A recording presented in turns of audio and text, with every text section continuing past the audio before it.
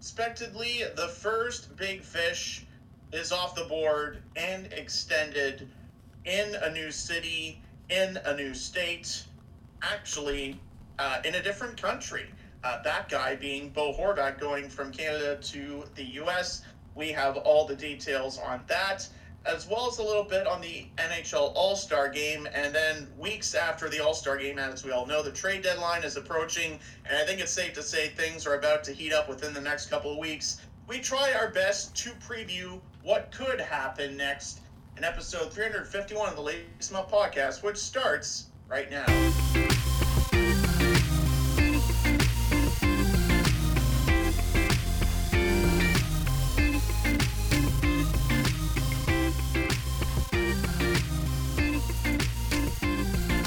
And now, it's time to lace 'em up.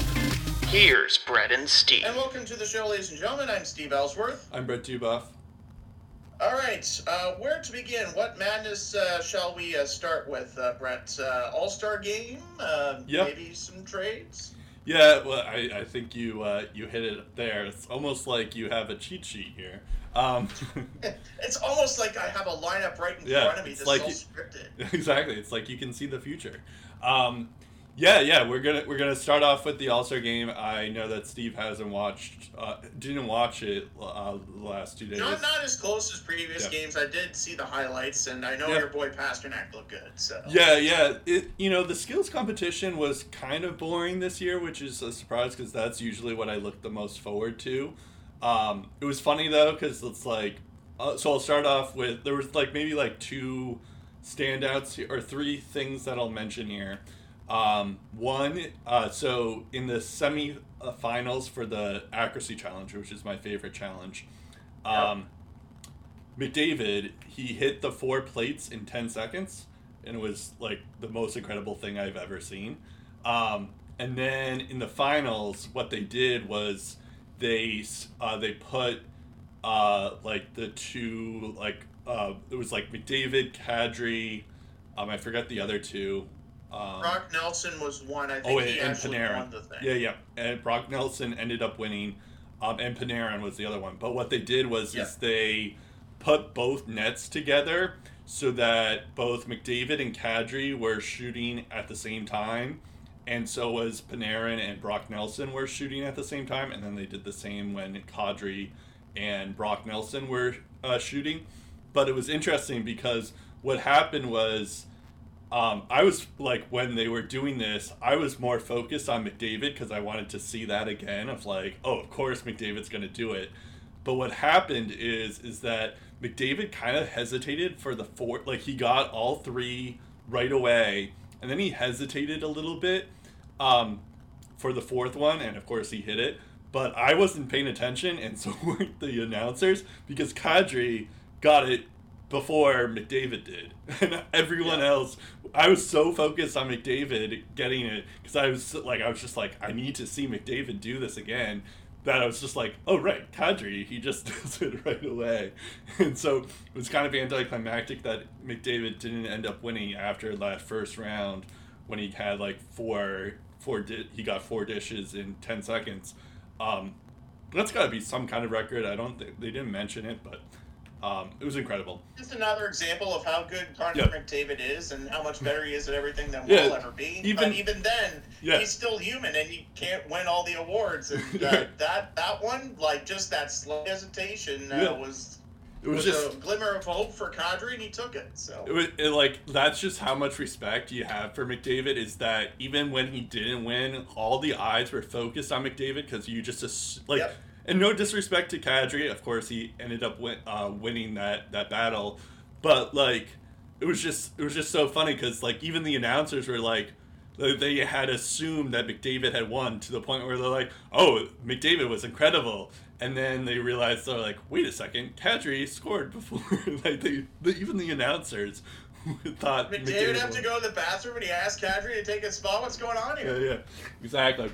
And what's even funnier is that Kadri didn't even end up winning the whole thing. It was Brock Nelson. So it was just Brock Nelson. Yeah. But it was just really funny how it works like that. But The other things that I will mention, yeah, the skills competitions were sweet. Crosby and Ovechkin were like a pair this whole weekend, or I guess Friday and Saturday.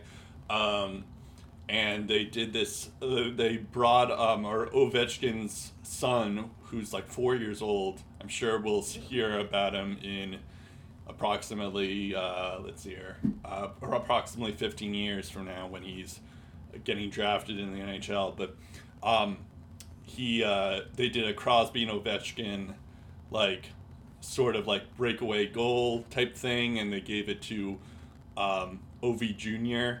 And by the way, Luongo was the guest goalie in net, and that was cute. Perfect choice.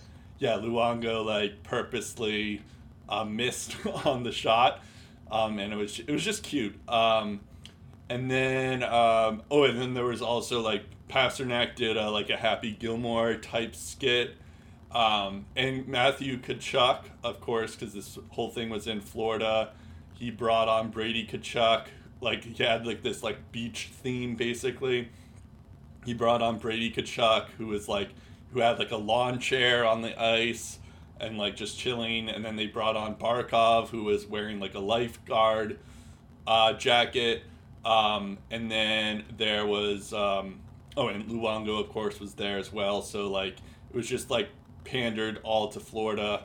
And they gave Luongo a pool. I don't know what the phrase is, but like a pool paddle type thing. Instead of a stick. and yeah, so Matthew Tkachuk ended up scoring, but it was just it was kind of like he was fully pandering to the crowd there, which is what you're supposed to do at the All-Star game.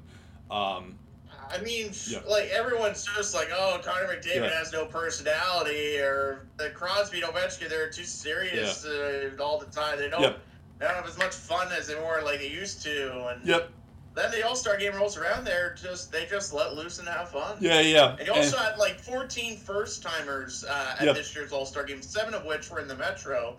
So like you had a lot of young guys just soaking it all in. Yeah, for sure. It's like, I mean, I'll get into it soon, but it was just, it was kind of like, that was kind of cool that just seeing like Crosby and Ovechkin after years of this like, I mean, I think it was more of a media-driven rivalry. Of course, they're in the same division and all that stuff, but, and not to say that they're not competitive at all, but it was just like incredible that they were there. And it was kind of cool just to see the Tkachuks hang out and have some personality as well. But what was funny is like there was one guest who kind of like tanked the Tkachuks goal. So Crosby and Ovechkin ended up winning, which was kind of you always go for the wholesome moment, right? Yeah, exactly. And like, you know, what I will say is it was kind of like, other than that stuff, everything else was very boring. And you could tell, like, especially for the speed challenge, like first off, Cale Makar tripped and fell, which, I mean, isn't necessarily... It's the only way he loses that. I know, exactly. But, like, Larkin, you could tell, wasn't even trying, which is odd because Larkin did win the speed challenge before. You know, it was just like a lot of the guys just weren't really trying the fastest skate. So that was kind of tough. Also, I'm not really like a golf guy, but they had some like golf like puck type event, and that was extremely boring. So yeah, overall it wasn't that great. It kind of like allows the players to like kind of like harness the skills that you don't really see. Like Nick Suzuki killed that event. Like he was good. Yeah, but it was. I guess it's just more that, but like, you're right. I mean, it wasn't the most thrilling event. Yeah, it was outside the box, but it wasn't. No, I mean, I think thrilling. Like it was. It kind of reminded me of like that little like card challenge, blackjack challenge that they had last year. At the All-Star game for Vegas. It's like they're trying to like do something related to the city that they're in. So I guess so. I get that. It was just more like golf and hockey are the most opposite sports, so it's more personal. But it's also very Florida. That's what people do. I know.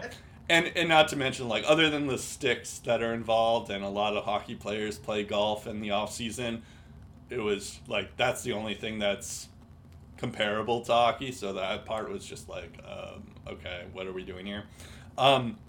As for the actual game, it was pretty cool because, like, as we were just saying, like, the Brady and Matthew Tkachuk being on the same line was pretty cool. He was with Barkov, and it was just kind of nice to see them there. But it was also kind of weird because Pasternak's, I guess this has always been the case for these All-Star games, especially when they have them all in the same division. But Pasternak's line was with Kucherov and Suzuki, and it was just strange being like, okay, I guess I'm rooting for Suzuki and Kucherov, and it's like that's the only time that I'll be rooting for those guys, just because the Bruins are in the same division. But there's that, and then so yeah, it was cool like that. We'll get into the Horvat trade, but Horvat did make it to the All-Star game. He played for the Pacific Division, and Horvat did end up being on the same line as Pettersson. So that was kind of sweet moment or touching moment because that's the last time Horvat and Peterson will be playing on the same team in all likelihood. Yeah. And he also had an Islanders logo on his shoulder patch, so that had even more awkwardness. Just so you know, awkward, the trade is in effect now. He was spotted in the Islanders reverse retro jersey during the skills competition. By the way, I approve that just to remind everyone when they look back at this event, it's like, oh yeah, these jerseys were a thing. I forgot about them. Right. Yeah, all the players were in reverse jerseys on the skills competition. I kind of like that move too. Yeah, I agree. But there was that. And then lastly, I mean, I just mentioned this before, but Crosby and Ovechkin were also on the same line with Adam Fox. It's just like, as you mentioned, like a lot of first timers in this event, and it just like makes me like it got me kind of sad in a way because it's just like I remember the days when Crosby and Ovechkin were the young guys, and now they're like the oldest guys by far. And it was just like, it's just so like just to the fact I was looking at this. So Crosby was drafted in 2005. That's the same birth year as Connor Bedard. And like That's crazy. It's crazy, yes. Or to the fact that Jack Hughes, who was on that Metro team, he was drafted in 2019. He was born in 2001, so that means that Jack Hughes was 4 years old when Crosby was drafted. Which, I mean... When Henrik Lundqvist was in the same rookie class as Crosby, I think he was drafted in the year 2000. Right. So Hughes wasn't even born yet. Yeah, so, like, a lot of these guys that were drafted in that little time frame, like, they grew up watching Crosby and Ovechkin be, like, the legitimate stars. And it's just so, like, it just made me feel so, like, first off, it's, like, it makes me feel sad that, like, as a 31-year-old, I'm like, oh, God. These guys have been playing the league for half my time on this earth, Right. Or the fact that, like, it's like, wait a second, I've been watching hockey forever where, like, I remember when these guys were rookies. Not to mention the fact that, like... Bergeron was 03 draft pick. Yeah, exactly. And wasn't at the game, but still. No, I know. But, like, it's just so, like... It's just, like, you have to think that, like, someone like Adam Fox, who's pretty young himself, but, like, he probably watched Crosby and Ovechkin play in their early times, and then all of a sudden he's on there, like, he's not only, like, of course he's good in his own right, but, like, just the fact that he's on their same line at an All-Star game is just, like, it's got to be such a surreal moment for all these players who are in there where it's just, like, you're literally right next to living legends. And Connor McDavid as well, but... Yeah, Rasmus Dahlin was born in the year 2000, and Erik Karlsson was drafted in 2008, and he first entered the league in 2009, 2010. So, like, when Rasmus Dahlin was 9 or 10, he was watching Erik Karlsson play, and Erik Karlsson Who knows? This could be his final All-Star game that he ever appears in.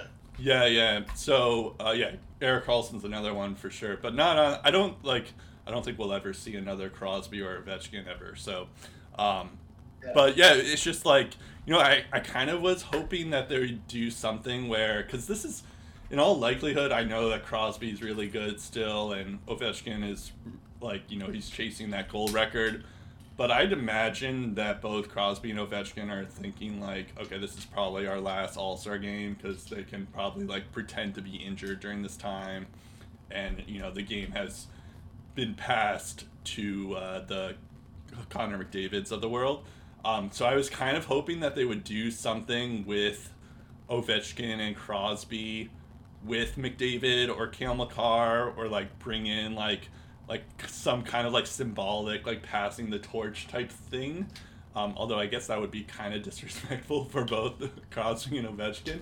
But I thought there would be like, I was kind of half hope, even though I was of course rooting for the Atlantic Division, I was kind of hoping that the Metro would win and the Pacific would win, just so that we'd have like this like Crosby and McDavid type thing.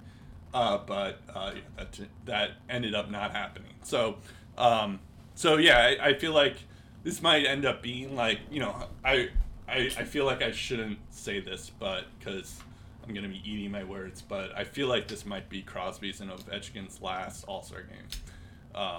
Not that they're not good right now, and I could see like they're definitely going to prove me wrong, but I could totally see it where they're just like, they just had it with like they're tired, they're old men now.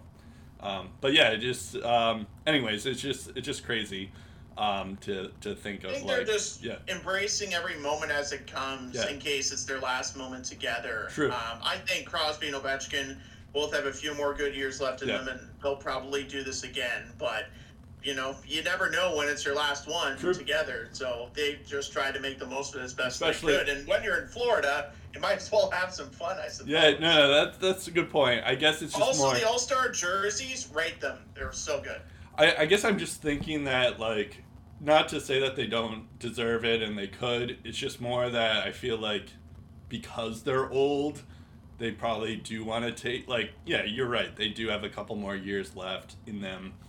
But just because they're old guys, they probably do want this rest in the middle of the year instead of going to this All-Star game. They've already given enough to NHL. Like, I wouldn't blame them if they decide to do that. And I think they're at peace with, like, where their careers are at. I think the only thing Ovechkin hasn't done that he'd probably like to do is win Olympic gold for Russia. Oh, yeah.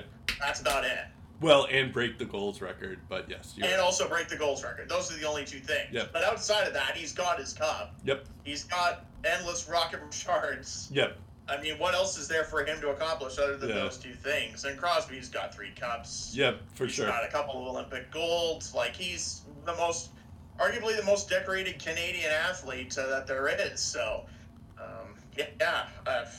I think they're just at the stage where they're just enjoying every single moment. Like Sidney Crosby at the end of this year, he's going to be 36. It's nuts. Which is crazy. And Ovechkin's slightly older than him, so he's 36, 37, soon to be 38 down the road, man. It's funny how I'm saying this, and I just noticed that, well, first off, Crosby has 60 points in 49 games, low-key. Yeah. And he's 8th in points right now. And Ovechkin has 54 points in 52 games, so it's like they're still very good. It's not like they and another 30-goal season. Yeah, mentioned another 30-goal season. Right, that too. Yeah, so it's just like I'm saying like, oh, this is probably they're done yet, and yeah, of course they're not as good as like Connor McDavid is right now, but like still like being past their prime, they're still pretty good players. Like I would want them on my team. It just shows how good they can be, or how good they are still, even though they aren't as good as they once were, like 10 years ago, which is just crazy to say. Okay, anyways, we should probably get going on. I guess it's a good segue, because Ovechkin's teammates got paid as well. That's the other thing that we were going to talk about before we get into the trade deadline preview stuff. Dylan Strome signs with the Capitals with a five-year, $5 million extension. Annual average value there. And Sonny Milano also signed with the Capitals. That one is a 3-year, $1.9 million per. So yeah, I mean, like both Strome and Milano are having decent seasons, and like it's just interesting because I guess we're gonna get into like the Islanders cap friendly page as well, but it's just interesting how like the Capitals have Ovechkin for 4 more years, they have Backstrom for 3 more years, Kuznetsov and Oshie also for 3 more years. I just noticed that pretty much all the defensemen for the Capitals, except for John Carlson, are UFAs or RFAs next year. That's So Orlov, Jensen, TVR, Alexiev, Gustafsson, Ferravari, and Matt Irwin are all free agents. But anyways, yeah. So they've built their core along like these lines of just long-term contracts, and it's just sometimes I don't think it's necessarily worked for them. So it is a little interesting that they gave Dylan Strome 5 years, $5 million. So they have him for 6 more years because if you don't include, or if you include this season that he's on, so it's just it's just an interesting dynamic that like you would like, I don't love when teams do that, when they just like tack on contracts for the core, because it doesn't give you a ton of flexibility. Also, not to mention the fact that Laviolette, there was a couple of like games where they healthy scratched Dylan Strome, and it was unclear why they did that. And also like the fact that Nicholas Backstrom's back, so I thought like they would bring in Dylan Strome because like maybe they would limit Dylan Strome's playing time because of Backstrom. But I guess currently they have Strome with Ovechkin and Connor Sherry, and then they have Nicholas Backstrom with Marcus Johansson and TJ Oshie. Strome has 36 points in 52 games, so that's not bad. And Sonny Milano has 22 points in 40 games, with 13 minutes of average ice time at that. So that's not terrible considering the time on ice that he has. But yeah, it's a little strange that they gave Dylan Strome a long-term contract like that. But yeah, I feel like the Capitals now are just like they're trying to get Ovechkin that goal record. Like they don't really care about anything else, and that's their only like goal in life. Literally, is to get Ovechkin that goal record. So that's what they've been doing. And yeah, it's kind of like spiraled in a way, but yeah, it's just an interesting contract. Yeah, so the thing with Dylan Strome, I don't think the contract's necessarily that bad. I mean, you're looking at a guy that for a second straight season is on pace for 57 points in 82 games season, if he were to play all 82. And the thing is, he was poorly utilized in Chicago, got off to a horrendous start last year, and then he was fine. He got his groove back after the series of changes that happened within the Blackhawks. They were too stupid to really give him a contract offer, and the Caps take a chance on him, and in a top 6 role, fringe top 9, I'd say he's done pretty well, to the point where I don't think this is much of an overpay. If you get a guy that can average around 55 to 60 points in a full NHL season, that's good quality secondary scoring for a former top 5 pick. So I think in terms of the contract, it's fine. Sonny Milano might be a bit of an overpay. It depends on where they see him moving forward, especially when it's not just a 1 year, $1.9 million. It's 3 years times 1.9. So the Sonny Milano contract is a little bit suspicious there. But the one thing that concerns me is how good are the Caps going to be, like, over the next couple of years, no matter what they do. Like you mentioned, all of the defensemen that are free agents. There are 5 pending UFAs. and two pending RFAs, the RFAs being Alexiev and Furberry. Erwin Gustafsson, TBR, Trevor Van Riemsdyk, Nick Jensen, and Dmitry Orlov are the pending UFAs.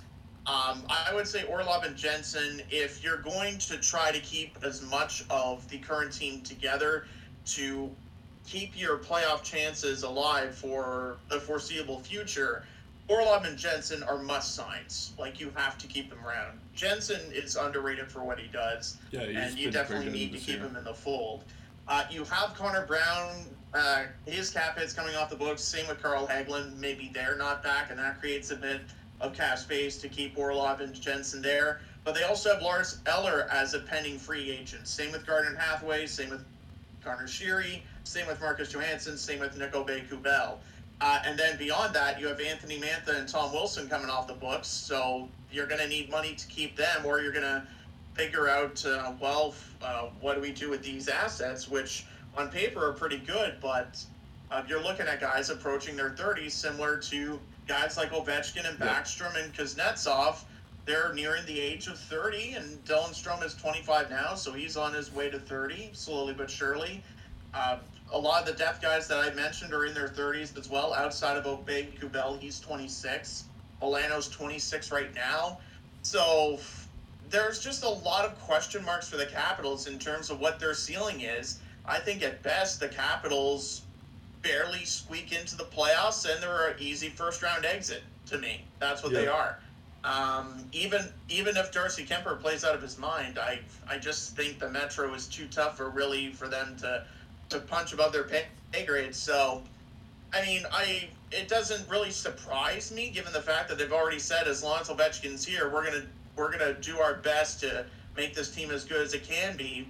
But if they were going to make their team better for the long term, I think a retool would probably be in order. But I don't see them doing that, so they're rolling with the punches until Ovechkin retires, and then they deal with the consequences after that, I suppose. Yeah, it's weird. I mean, I think we're both in agreement here that it's like their cap situation's not great, and they're kind of in the middle of the road team. Like, they're not really contenders, they're not really rebuilding, but like they're too good not to be catastrophically bad and go for Bedard. But exactly. But the thing here is, I mean, I guess they could like let's say they missed the playoffs. Actually they probably wouldn't. If they missed the playoffs, they barely missed the playoffs. Yeah, I think they're in the NHL's mediocrity and firmly in there. But like the thing is that because they don't have a ton of cap space, they can't really do anything. Like, they can't, like, let's say they do want to rebuild. Like, what do you do? I don't know. Because they have so many guys that are with value to trade that they could trade. Like, they you can't have too much term to trade away. Exactly. But if they're competing, and that's the right. And that's the problem. Right? Exactly. It's not like Ottawa a few years ago where you had Carlson, Duchesne, and Stone all on expiring contracts. But on the counterpoint, if they're competing, which is also a fair thing that they could do, I don't know what they do either, because they don't have any cap space, so they can't really add a Jacob Chychrun or anything like that. I mean, I guess maybe they could. Actually, now I think I talked myself into it. The prospect pool also isn't that deep as well. Yeah. So it's just they're kind of in like a weird no man's land. I mean, I'm not sure what they're going to do. Okay, so we are now going to start talking about the big trade that everyone's talking about, the surprise trade that no one saw coming. Of course, I'm kidding.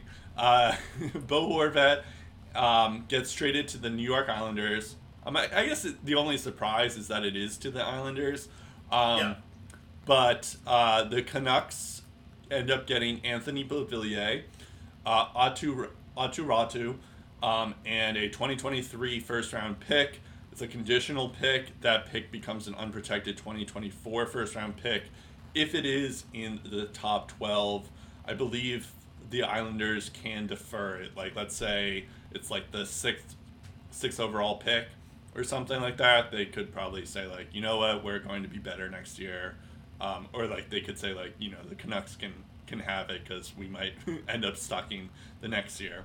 This draft is also pretty deep as well, so exactly. they probably figure we'll just take the pick and whatever pick they get, right. Even if we suck, at least we get a pick that we feel like we can use down the road. Yep. And this trade happened like a week ago. This actually, I feel like whenever like these big guys are always like get traded, you expect that there's going to be a lot more to it than what ends up being the deal. But like this trade isn't actually that like bad in terms of return for the Canucks. You have Anthony Beauvillier. It's like, sure, he's not Bo Horvat, but who is? But he still put up decent amount of points, 20 points in 49 games, given the fact that the Islanders are notorious for being a low scoring team. And he's a winger, so he can help out JT Miller or Elias Peterson. So that's someone that can help out. Plus, Beauvillier is like, he does more than just score points. He can hit. He's defensively responsible. So I like that pick. Aatu Räty, we've mentioned before, but he's before the 2022 draft, he was the consensus first overall pick. But then he struggled his draft year. Sorry, his 2021 was he was the consensus, and then he really took off after that, and I guess he kind of like used that to motivate himself. The Islanders drafted him in the second round, and then he's done really well in the AHL as well. So that's not like, he's not your ordinary prospect. Like it does feel like it's something that that could work out. And then as for the first round pick, that kind of like, the Canucks, it is unprotected, and as good as Bo Horvat is, I'm not sure if this puts the Islanders over the top and makes them like a team to be scared of, especially in the Metro Division, where there's like a lot of good teams there. So it is very possible that the Islanders could still miss the playoffs, and like the next 2 years. Like this might not make or break the Islanders. As for the Islanders, or in terms of the Islanders side of things, Bo Horvat, of course, having said everything that I just said, Bo Horvat is a very good player. Steve alluded to this a few weeks ago, that Bo Horvat is like one of the best face-off guys, which something that Matthew Barzal is not. So you automatically are better at the face-off dot, which is always a positive, of course. Currently, they had like the first practice lines, and it's Horvat and Barzal and Bailey on the first line. They moved Barzal to the right wing. And then in the second line is Anders Lee, Brock Nelson, and Kyle Palmieri. Apparently, that second line has been the line that why am I blanking on the coach's name? But that the coach really likes, and Lee, Nelson, and Palmieri are good together. I had thought that they would try to like make it so that it's like a Crosby and Malkin type situation where they have both stars on separate lines, and so you make it so that it's not one line dependent team. Not to take anything away from Brock Nelson or Anders Lee, but yeah, I guess that can definitely, just the fact that Barzal is struggling on the faceoff dot, and you can get in place someone like Bo Horvat in the system and get him, and you can. That can also work too. And Brock Nelson and Anders Lee are pretty good players too, so it's like that is kind of scary. But and also I should mention that Horvat did end up signing with the Islanders just now, an 8-year deal worth $8.5 million. Which is just interesting because we were just talking about the Capitals and how many players they have on long-term contracts. The Islanders have Barzal, Anders Lee, John Gabriel Peugeot, Bo Horvat now, Casey Cizikas, Ross Johnston, who I've never even heard of, Ryan Pulak, Adam Pelech, all on long-term contracts. And that's kind of insane to me. But that, I don't think Bo Horvat's having a great season year, this or the first half of the year, but that is kind of an insane. I mean, I guess I expected as much that he would get this amount, but it is kind of a long-term deal, which is kind of crazy. When Lou was asked about this, he said, this is according to Stefan Rossner, who's a Islanders beat reporter for the Hockey News. He said, Lou ended up saying, it's too long and it's too much money, which is really funny because this is the perfect Lou Lamoriello quote. If you've ever heard stories about Lou Lamoriello, like, he's just a cranky old guy. And also just the funny fact that, like, yeah, Lou, you signed this guy. If you're complaining about it being too long and too much money, you signed him. I was going to say, like, my thought process is that it was a lot to give up if you're not going to, like, just for 1.5 year Bo Horvat. So it just made sense that the Islanders were going to extend him. So I guess it makes sense from that standpoint, but it's just because they already traded so much, and I don't know. It feels like Bo Horvat probably wouldn't.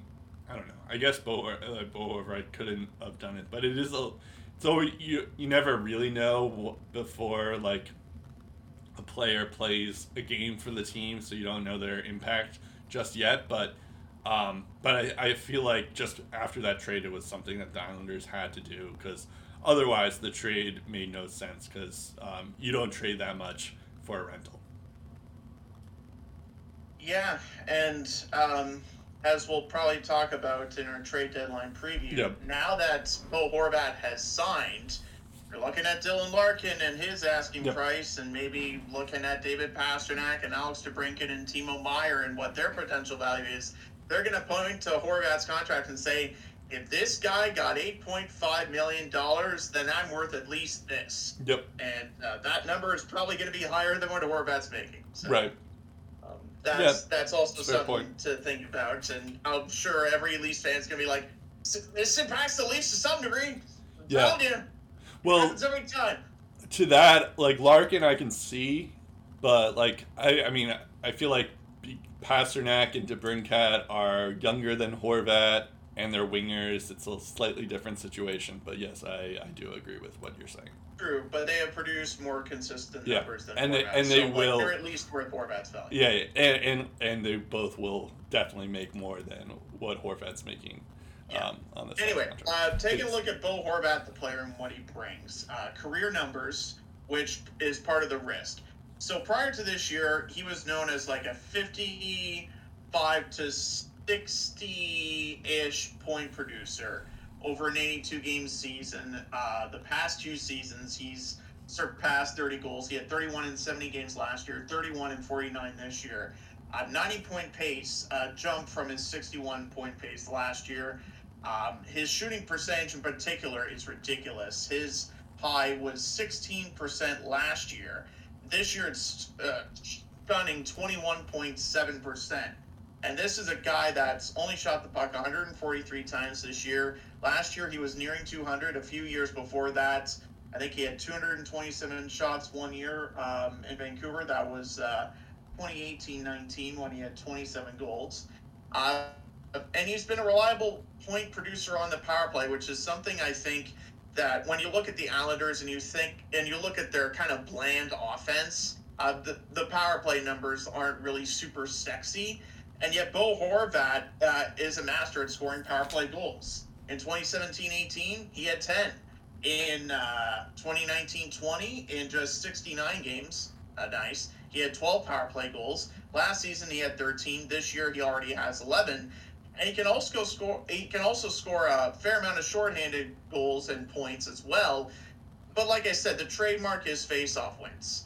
Bo Horvat is 56% in the dot this year. He's won 625 draws. So it's not one of those situations like, well, it's because he doesn't get too many face-offs. He's taking a fair amount. And last year, he won 841 draws for a success rate of 57%. 1 year, in fact, he nearly had 1,100 face-off wins, if you can believe it. And he won 53.7% of those draws that year. For years, he's been a guy that's averaged over 3 minutes per game on the power play. Again, I don't know how that impacts his numbers when he gets to Long Island, but who cares? He's shown that he can do that, and in all situations, he's probably still going to average 19 to 20 minutes a game. So assuming that Bo Horvat's production doesn't dip down, assuming that the numbers this year are what you get from Horvat moving forward with the offense as it's currently constructed, he's only 27 years old, so I don't think age is a factor at the moment. He's soon to be 28 in April. So I think overall, Bo Horvat is what they need. Does it push the envelope? Does it make them an instantly better team? In my opinion, no. But that's why I was going to argue before the show today when we found out he was extended, is a lot of this deal for the Islanders hinges on Bo Horvat signing a contract extension. Yep. And that's happened. So in theory, there is still some risk, but at the very least, you know you have Bo Horvat for longer than this year. You can invest in him moving forward. And this is also huge because it's not a case of, your Islanders couldn't sign John Tavares. Right. I guess we'll try for Artemi Panarin. Okay, we'll try for Johnny Gaudreau. Okay, maybe not. We'll try for Nazem Kadri. Okay, maybe not. Maybe they weren't even trying for Nazem Kadri. Some reports dispute that. But now they got Bo Horvat and they extended him. He has committed to this cause. He's changed his jersey number, abiding by Lou Lamoriello's rules. So you know that he's already bought into the plan before he's even played a game with the team. He's already got a contract extension in place. So he's ready to be a part of this team moving forward. And when you're a free agent and you're picking your next destination, you're looking at, they have Matt Barzal, they have Bo Horvat, they have one of the best goalies in the league in Ilya Sorokin, they have Pelican Pulak, who are probably the most underrated defensive tandem in the league. They have something going there, those Islanders. I'd like to join in on that. And they also have pretty much a brand new building, too. Right. So I think there is a bit of an appeal. The problem is, moving forward, I don't think the Devils are going to take a step back. I think they are for real. They're going to be a continuous threat for years to come. Same thing with the Rangers. Same thing with the Hurricanes down the road. And you don't know what Pittsburgh and Washington are going to do. So if you're the New York Islanders, you obviously need more than this as a stepping stone. And I think part of the reason why the Canucks chose the Islanders is because they probably thought this team might not be as good as they think they are either this year or next year. So we are comfortable with taking this first-round pick because it could be a top 10 pick. It could be a top 15. At the very least, it's higher than, I don't know, a first-round pick from Boston or a first-round pick from Tampa Bay or a first-round pick from Vegas or insert whatever team was interested in Bo Horvat, maybe even Detroit. Maybe they even think Detroit could have a lower draft pick than the Islanders do. So I think in the grand scheme of things, the Vancouver Canucks are probably confident that the Islanders probably, by acquiring Bo Horvat, it won't be enough to dig themselves out of whatever pain is coming, and they're just taking a chance with that pick. And we'll get to the Islanders, or we'll get to the Canucks stuff in a second, but I just wanted to point out a couple of things. I heard on the Winged Wheel podcast from Brad Crisco, he was kind enough to point out the combined age of the Islanders forwards. Barzal, one of the youngest, is 25. Anders Lee, their captain, is 32. Brock Nelson is 31. Josh Bailey is 33. Pajot is 30 years old. Palmieri, 32. Bo Horvat, I said 27, soon to be 28. Casey Cizikas is 31, and he's got 4 more years beyond this year. Matt Martin is 33. Ross Johnston, 28, and Simon Holmstrom is only 21, but he hasn't been in the game a long time. And in terms of NHL games, probably the most experienced is Zach Parise, and he's 38. Yep. So if you compare the forward group in terms of their age to the likes of the Devils, the likes of the Hurricanes, the likes of the Rangers, you need speed to keep up with those guys. And for a full 82 games, you could question that maybe the Islanders can't do that. So that's going to be something that also holds them back. Even if this Horvat contract lives up to the hype, they've got a lot of money connected to a lot of 30-plus-year-old forwards, and the ones that are going to be expiring in the next little bit are Josh Bailey, are Matt Martin, this year Zach Parise, but he's only making $750,000. And at the end of July 2024, at the start of July 2024, guess whose name is going to be up for a new contract? Basically, the guy who's been stopping a lot of pucks for them and is basically the face of the Islanders' defense, Ilya Sorokin. Yep. And if you can't keep him, well, then you're really in a pickle. Yep. No, that's a good point. Well, the one thing that I will push back on is that, because you were saying that, yeah, I do agree with you that in terms of like trading partners for the Canucks on Horvat, and if you're going to pick someone on the East that needs a center, yeah, I guess the Islanders make sense. Detroit would make some sense too, especially if they move on from Larkin. But the fact that in this trade, the Islanders do have that lottery protection clause from their conditional pick. So, like, in all likelihood, let's say the Islanders don't make the playoffs this year, there's a strong chance that the Islanders are going to keep that pick because that would... But the year after, if they're not better, that could be a lot higher than... True. Top 10 or just outside the top 10, and then the Canucks get it no matter what happens. Yeah, that's a good point. Yeah, I guess that's true, but... Just ask the Ottawa Senators how it worked out with Matt Duchene. Just ask the San Jose Sharks what happened with Erik Karlsson. True. Yeah, no, that's a good point. I guess I'm thinking... Well, I'm not saying it's well, for Matt Duchene... I was just saying... didn't get enough, but it's... Yeah. It's one of those things where I could see it blowing up in the Islanders' face at the end of the day. It'll probably take 5 years for us to determine that, but it could happen.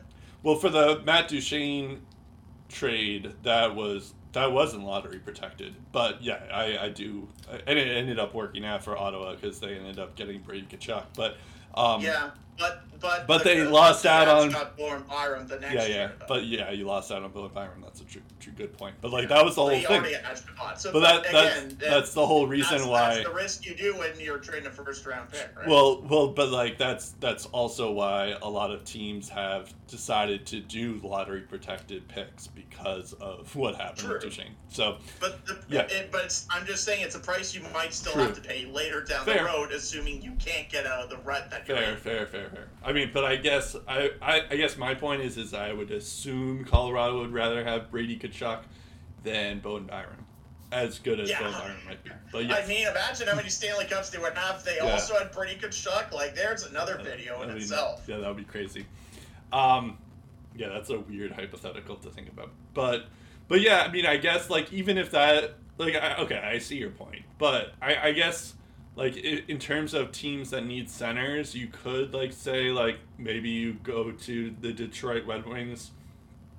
Like, I mean, I don't know if they knew that, like, Dylan Larkin was going to, like, has contract negotiation stuff, and we'll get into that in a couple minutes. But, yeah, I'm not sure if you would necessarily, like, I feel like Detroit might not make the playoffs. Like, the likelihood of Detroit making the playoffs versus the Islanders not making the playoffs. But I see your point. So I'll retract my criticism there then.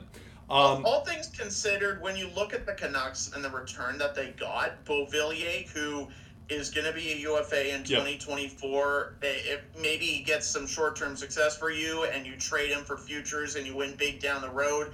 Ratu is a boomer bust prospect, and again, that wild card first round pick. I mean, is it the best return for the Canucks? We'll never really know because they didn't really shop it around. But also consider all of the drama surrounding the Canucks. Consider that they weren't willing to talk contract with Bo Horvat. They weren't talking to his agent for 2 months. Everybody knew he was gone, and they still got decent return for Bo Horvat. It doesn't fix all their problems, but it's a start. Yeah, and Ratu was like, he's been pretty good actually. I was just looking at his stats here.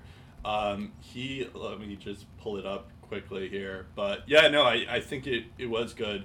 Let's see here. He had 15 points in 27 games for Bridgeport.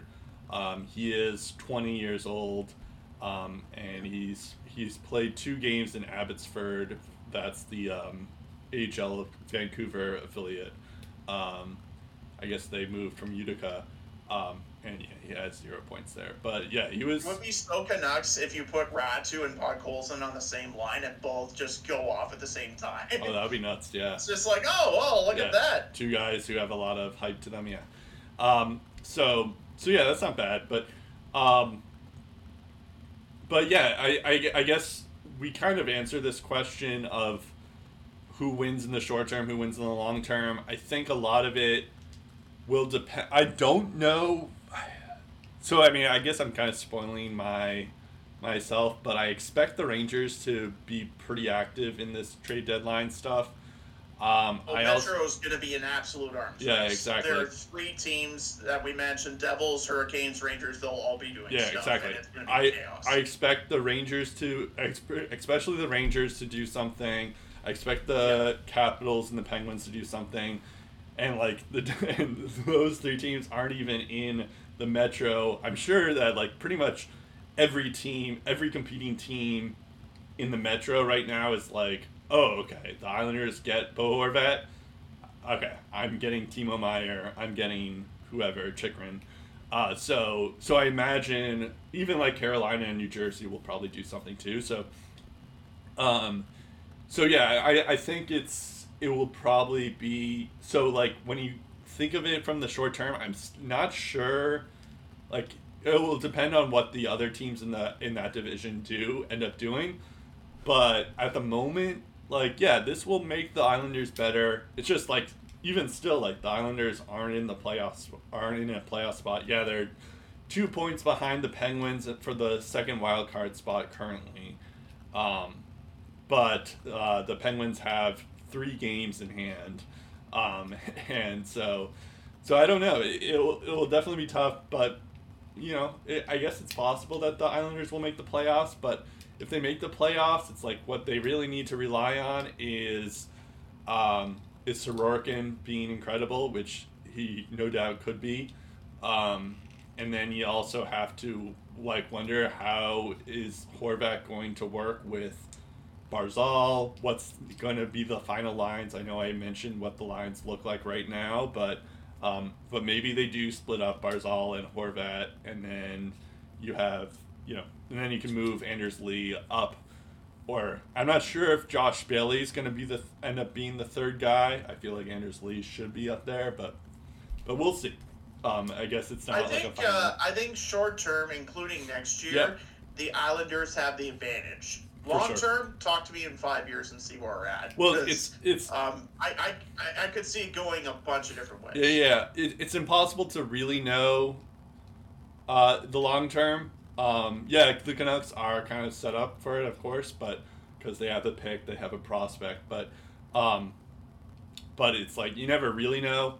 But yeah, I guess I could I feel like if the Islanders don't make the playoffs this year, then the trade is not worth it. I mean, maybe they could make it next year. That's possible too, but yeah, if they don't make it next year, then I'm concerned. Right. I'm a little bit concerned. But if it's this year, it's understandable. But next year, if they're not in playoff contention, then I'm a bit worried. Yeah, and I mean, let's say. Here's the thing I'm not sure about. Let's say the Islanders do make the playoffs. Do you think that they have a shot? No. It'll probably be a wild card team that sneaks in, and you know what? If Sorokin catches fire, never say never. They could go on a run, but I don't think anyone's expecting them to go on a run. Right. And then we'll yeah. So we're going to the Canucks sides of things. Yeah, I mean, in terms of the Canucks stuff, I kind of had loosely mentioned that it looks like Beauvillier is going to be on Pettersson's line. We'll see how that works out, but I mean, I think the writing was on the wall for Horvat being out once they extended JT Miller's contract. Which, by the way, apparently the Islanders were in trade talks with JT Miller, and for whatever reason, those talks stopped, and then Miller got extended. Whoever stopped those talks, maybe the Islanders should thank them, or they thank themselves. Right. Because I don't think that experiment would have gone any better if they went that route. Also, Bo Horvat was making $5.5 million for the Canucks. That's the same amount of money that Kuzmenko's extension, 2-year extension was. I think I mentioned that last week, but just to clarify again, that was also the other writing on the wall. But yeah, the question now becomes is like, who else do they trade? Besser, I believe, has, like, there is some interest that Besser might just want a change of scenery. I think a change of scenery could be good for him. So yeah, it's always, it will be interesting to see if he goes, but again, he has 3 years left with making $6.65 million. He's not worth it at the moment, so that'll probably be the big deterrent. It's like, if he had maybe 2 years left or 1 year left, then I could see teams going in on it, but it makes it tough because he has 3 years left on a pretty high contract. So that's definitely. I mean, I never say never, but it might just end up being like a draft day type trade that we'll see. Then I think it's the same with Connor Garland as well. But in terms Connor Garland's not contenders with cap space, I think could make a trade for Besser at the deadline. And looking squarely at New Jersey, maybe it's Carolina as well. But I think anyone who makes that Besser trade obviously is going to have to factor in down the road, not just this year, and that's the tricky part. But I think if it's a team like the Devils, it could get done at the deadline. We'll wait and see on that. But yeah, I think between now and the NHL draft, he will probably be in a new place, and I think it's best for him. Whatever he's done just hasn't been good enough for Vancouver, and he needs a fresh start. Yeah, I agree. But Garland, I was also going to talk about him, but you're right. It is a 4-year contract. The thing though is that it's at $4.95 million, so it's not as bad. But yeah, I guess you do have a point that it's like a 4-year contract, so it might be the same thing with Besser. I think Luke Shen definitely is a guy that gets traded. There's obviously, I don't know why there are talks going on, but it's probably one of those situations where we're not trading this guy unless there's an offer that completely blows our minds. And from what I've been hearing, Thatcher Demko's name's been in the rumor mill. If you're going beyond retool, then okay, trade Thatcher Demko then. Because at that point, it goes into, well, you might as well just blow the whole thing up. Yeah, that makes no sense. Try and build around Peterson and Hughes as best as you can, and JT Miller, because you're not trading away JT Miller's contract. No one's taking that right now. Well, I was thinking, really what you need to do is have someone take on OEL's contract, and that's never happening. And Tyler Myers would be also nice if they could trade him. He's on 2 years, making $6 million somehow. That's more digestible than OEL. So but it looks like OEL has a no movement clause, and also Tyler Meyer has a modified no trade clause. But I guess that's it's a 10-team no trade list. So it is. I guess it is possible that Tyler Myers could do it, but who wants Tyler Myers at that happen? There's a right unless you situation retain for Tyler Myers. I don't know about OEL at this point. Yeah, for sure. He needs to show us something first. Yeah, for sure. Okay. So that's the Canucks there. So I provided a list. So the trade deadline's March 3rd, so it's like a month away, basically. I have a list of the potential targets. Let's see here. That's 1, 2, 3, 4, 5, 6, 7, 8, 8 guys who might go in the next month. These first two are definitely going. They've expressed publicly that they want to leave their current situation, and they've requested trades. The other guys are more or less like they could happen, but it could also not happen. But we'll see. So we're going to start off with Timo Meier. There was a report from Sheng Peng, who's the Sharks, the Athletics Sharks beat writer there. He's a very good writer, reporter, that guy there. He's saying that a cost for rental pending RFA Timo Meier is a first rounder, 1 grade A or 2 grade B prospects, or 1 good prospect and a young established NHL player. The ask on a new contract starts with at least a 9. This was a week ago, so I don't know. To your point with Bo Horvat, this only helps Timo Meier's contract situation, so we'll see where that leads him. There is a report that the Rangers are eyeing Timo Meier as a top deadline target. I could see that happening. That would be kind of an interesting move, especially because of the Bo Horvat trade. I feel like the Rangers are going to make some big move, but I'll leave the big one to a little bit later on. I assume you can figure out, because you have the list, Steve, of who I think the Rangers are going to end up getting. I know exactly who you're linking the Rangers to. But if they end up going with Timo Meier instead of the guy who I think because that guy fits all the boxes that the Rangers usually go for, I think Timo Meier could end up being the guy to the Rangers. That would be an interesting thing. The thing with the Rangers, though, is especially because they could trade Kakko, Lafreniere, Kravtsov. I feel like they might not end up giving up on Lafreniere, but I could totally see them trying to get something out of Kravtsov or get something out of Kakko. But even Lafreniere, and I don't know if you noticed, but Lafreniere and Kakko have both played a lot better recently. But definitely, I think if I were the Rangers, I think I would want to take Timo Meier instead of that.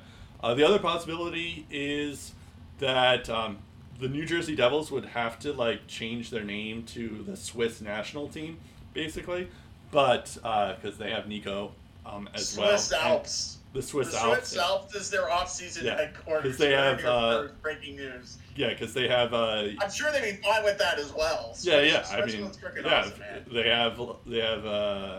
have Nico Hischier, of course, is who I'm alluding to, and Timo Meier is also Swiss.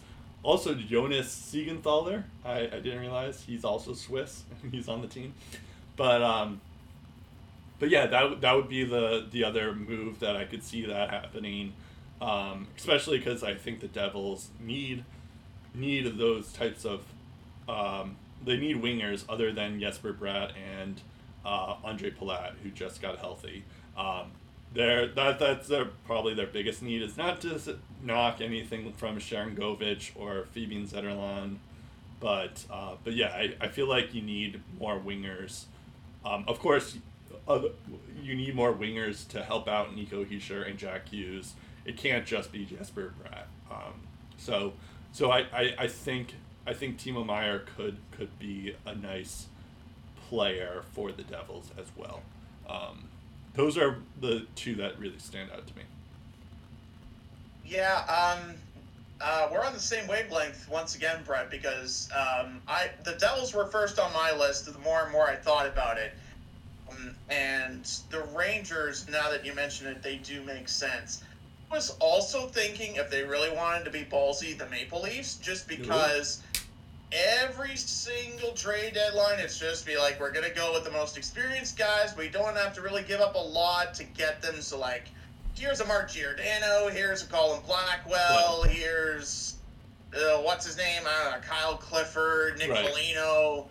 Just, guys that are good and are definitely known across NHL circles, but they're not the prime big fish that everyone's going after.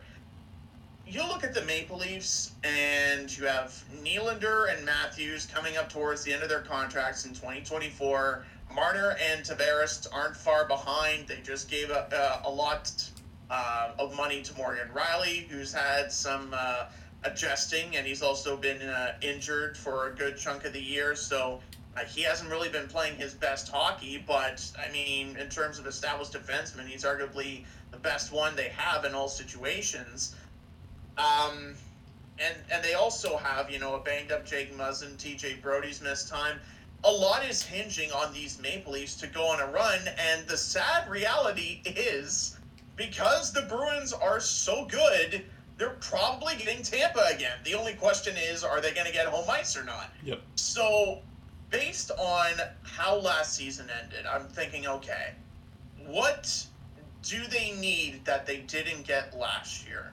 And I don't think depth was the concern. I think the goaltending was good enough to win that series. And I think Matthews, Marner, Nylander, Tavares, outside of, maybe scoring more on Vasilevsky and executing a bit more, that was probably their most complete Game 7 defeat that I've seen. But if you add a guy like a Timo Meier into that system, a shot generator, pesky guy that's going to the net, a guy with a lot of finish, a lot of skill, I think that could put them over the top in a series against Tampa Bay, perhaps in a series against Boston, or in a series against the Rangers or Hurricanes or Devils. And also because they don't have to go up against Timo Meier because he's on their team. So I would say that is a wild card. If Kyle Dubas wants to get ballsy, if he wants to offer a first-round pick, sure. If he wants to offer up Matthew Nyes, okay. Or Ronnie Herbinen, or whatever other prospect you want to name. They have so many prospects out there not named Nick Robertson that other teams might want. If you're getting a guy like Timo Meier, honestly, at this point, it's worth it. You need to swing for the fences at least once here. So I feel like the Leafs could be a guy that could chase Timo Meier as a rental for sure. The problem is, Timo Meier's got a qualifying offer that will be $10+ million, and the one thing that the Toronto Maple Leafs struggle to deal with is paying high-maintenance players a lot of money. And by high maintenance, I mean guys that are obviously very, very good. They just cost a lot. And Timo Meier's going to be another on that list, so it's just like, okay, well, now we have Timo Meier, so do we just trade him to get as much young talent as we can to maybe offset the young talent that we had to give up because we can't really afford him? Or do we trade Willie Nylander because now we need to pay up Meier and we can't really afford all the guys on this team?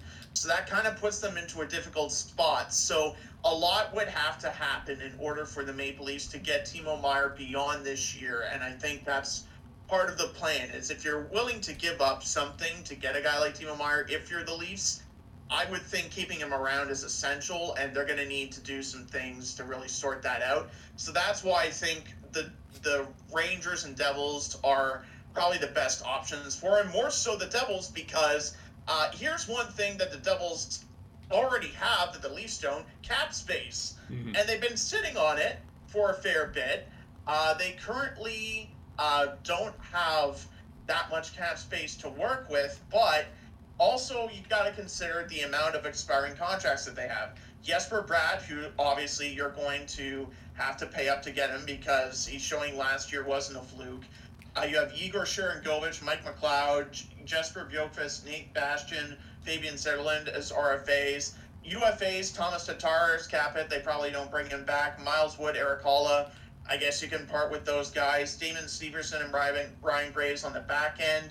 And you also have Mackenzie Blackwood, who is underperformed as well. And also Andreas Jansson's contract is buried in the minors too, and Jonathan Bernier is on LTIR, so he is probably not coming back either. So it's not like the cap space doesn't exist. They can bring that cap space back, hypothetically, and invest it into a guy like Timo Meier and still keep Jesper Bratt, plus also do some other things that they really, really wanted to. And when you have a lot of those guys on expiring contracts, maybe you throw a couple of those names into a trade. For example, like the San Jose Sharks, they could probably take on Andreas Jansson's cap hit because they need bodies to finish out the season. He's going to be a free agent at the end of this year, so you don't necessarily have to keep him on the team beyond this year. And also the Devils have prospects. They have Alex Holtz. Not to say they are going to trade Simon Nemec, but they do have Simon Nemec there, and they have other guys that you could throw in. They have Graham Clark, they have Nolan Foote, they have Tice Thompson as well, Jack Dugan, former Vegas Golden Knights prospect too. So I think in terms of a return that San Jose might like, and they also have first-round picks to choose from, so San Jose can always get one of those there. If you want a good trading partner, I think the Devils make the most sense, and I think they're the most likely to land Timo Meier and be able to keep Timo Meier beyond this season. Just the situation, everything fits. Yeah, well, other than Alex Holtz and Simon Nemec, I don't think like the Sharks would be interested in that, because I feel like the return for Meier should be a lot more, or just a little bit more than the return that Horvat ended up getting. And Holtz would be a nice pull for the Sharks, and so would Nemec. Also, like, I don't think the Devils would part with Nemec, but I think Holtz, I don't know. I mean, if you're getting Timo Meier and you're extending him, is it worth it? Yeah, I would, because you forgot to mention the fact that the Devils have this guy named Luke Hughes, who's going to be better than Nemec is, and they also have Dougie Hamilton. So yes, I would definitely trade Simon Nemec. Yeah, I guess in terms of position, I think the Sharks probably need Nemec more than they need Holtz, even though they do need young offensive guys. And Holtz could be good too, but I think because the Devils have Luke Hughes, Nemec is kind of like is not as needed. And Nemec is a good player. John Marino's also been good for the Devils. Yeah, John Marino as well. But so I think I think I would Simon Nemec. I guess it would be kind of surprising because they literally just drafted him, but yeah, I could totally see that happening. We can see that why it would be appealing for both sides to get this deal done. We're in agreement on that. Yeah. The next guy we have here, we should probably get going on this list here. Jacob Chychrun, he expressed just before the season started that he wants a trade request. Oh, I should also, I guess I should also bring out the stats for all these guys. Timo Meier has 48 points in 51 games. Not as good as Erik Karlsson on the team, but the second most points. Another thing that's pretty good, especially for a team that's pretty bad. It should also be noted that Timo Meier is second in the league in shots on goal. The only other guy that has more shots is David Pastrnak. Yep. And on a bad Sharks team, Timo Meier is only 10 goals back of Pastrnak as well. Yep. So, considering the circumstances, he's had just as good a season as Pastrnak has. Also, he's like 26 years old, so he's like... Yeah, exactly. He's pretty young. So that's why I feel like he should get more than what Bo Horvat ended up getting. And what Bo Horvat ended up getting. 100%, yes. So, yeah. So the next guy is Jacob Chychrun. So on that same note, before I forget, Jacob Chychrun, he was injured to start the year, but then he came back, and he's been pretty good for the Arizona Coyotes. Of course, the same thing applies because the Coyotes are not a good team either. But yeah, he's been pretty good. 25 points in 34 games. I believe the next Clayton Keller has 41 points in 50 games. Ghost Bear has 29 points in 48 games. Those are your top leaders there. But yeah, I believe Chikrin has more points per game. So, and also Ghost Bear is like injured for the time being. So, he's also 23rd in shots on goal by defensemen, and he's only played 34 games. A lot of those guys have played at least 45. And Chikrin is 24 years old. I didn't realize he was that young. It feels like he's been in the league forever. Injury history, unfortunately, that's the only thing for sure. That's an issue. But his cap situation isn't bad. He unlike everyone else that we're talking about. Unlike everyone else that we're talking about, he has some term left. Let me just pull it up really quickly. He has a really good contract, probably one of the best in the league. He's 2 years beyond this one. Yeah, but at $4.6 million, he's worth at least $8 million, maybe more. And that's the only consideration is that he's, he gets injured a lot, but he's also very good. So, there was I just saw this too because this just picked up here, like an hour ago, that Chikrin has removed all mention of the Arizona Coyotes in his Instagram and Twitter bios. That must mean that a trade is imminent pretty soon. Does he at least give a shout out to the Arizona State Sun Devils because he's the Coyotes because they're essentially the Coyotes' dad for the time being? No, I don't think he did that. That was a failed attempt at a joke. I hope people laughed at that. I got it, but it was just I forgot to laugh. That's yet another of many red flags against the Coyotes. Look at his head. Right, exactly. So it looks like he's about to be traded.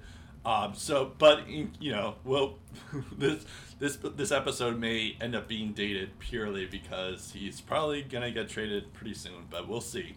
Probably get traded the day after you. Right. Exactly. We'll see.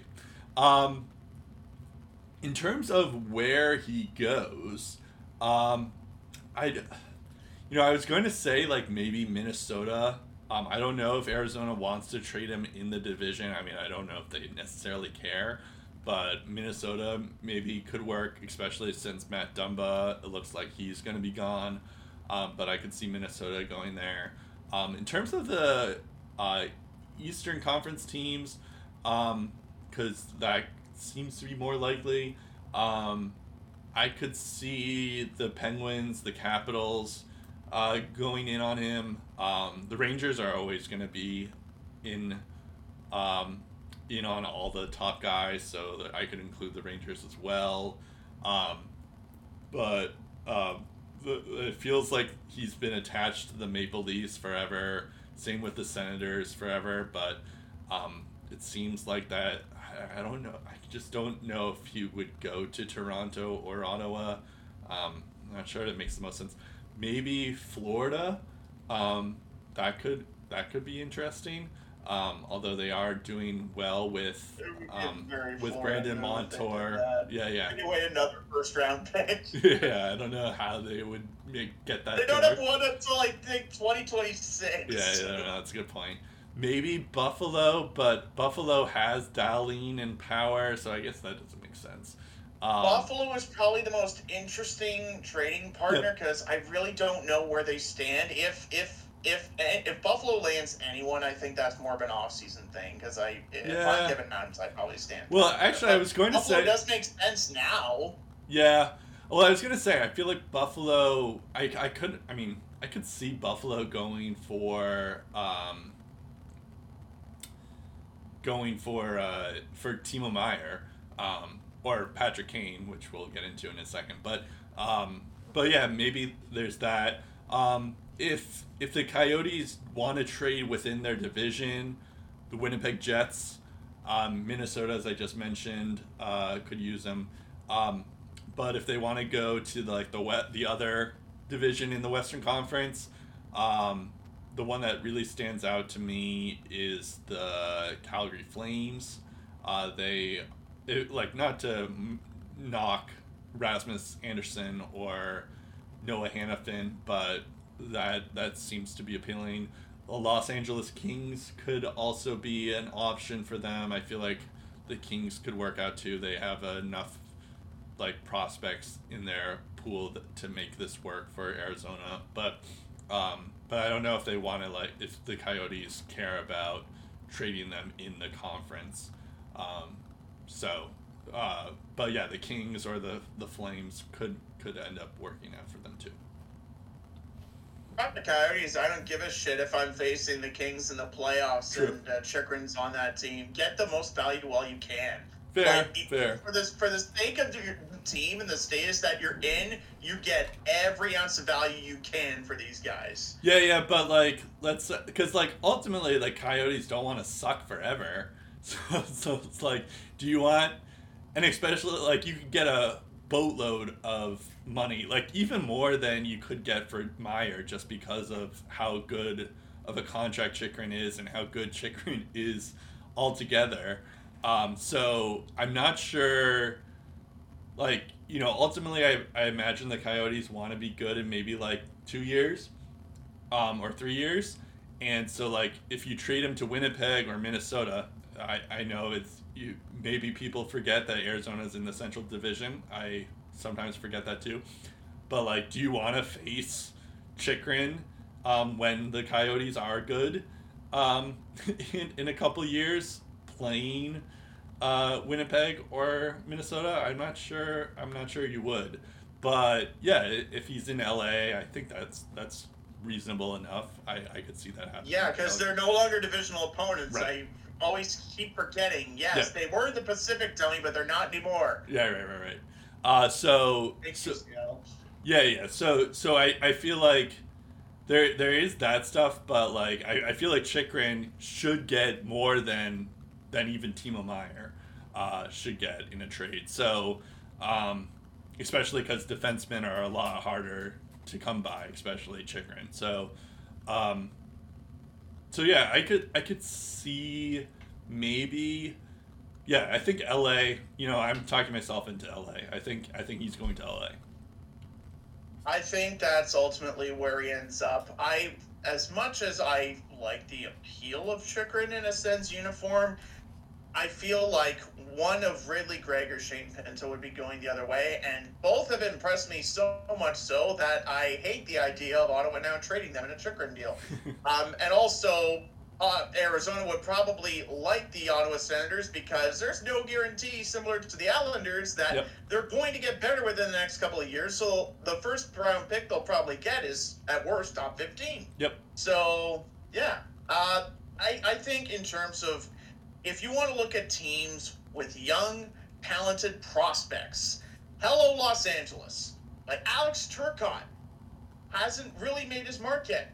Quentin Byfield still hasn't made his mark yet. They have Akil Thomas. They have Tyler Madden in the system, who was acquired from Vancouver in the Tyler Toffoli trade. He is still in the minor league system right now. They have Francesco Pinelli, who's killing it in the junior ranks with the Kitchener Rangers right now. They have Martin Kromiak, who had a solid OHL campaign with Kingston last year. They have Samuel Fagemo as well. They have Aiden Dudas. Once upon a time, Elias Anderson had some hype to him. I don't think it is much anymore. And on defense, they have guys like Tobias Bjornford, Brian Clark, who had a good stint at the World Juniors for Canada. They have lots of players. Hal Grant's is another one. Yeah, so well, I think the Kings would be perfect for them. They're not trading Quinton Byfield, but they could trade. Yeah.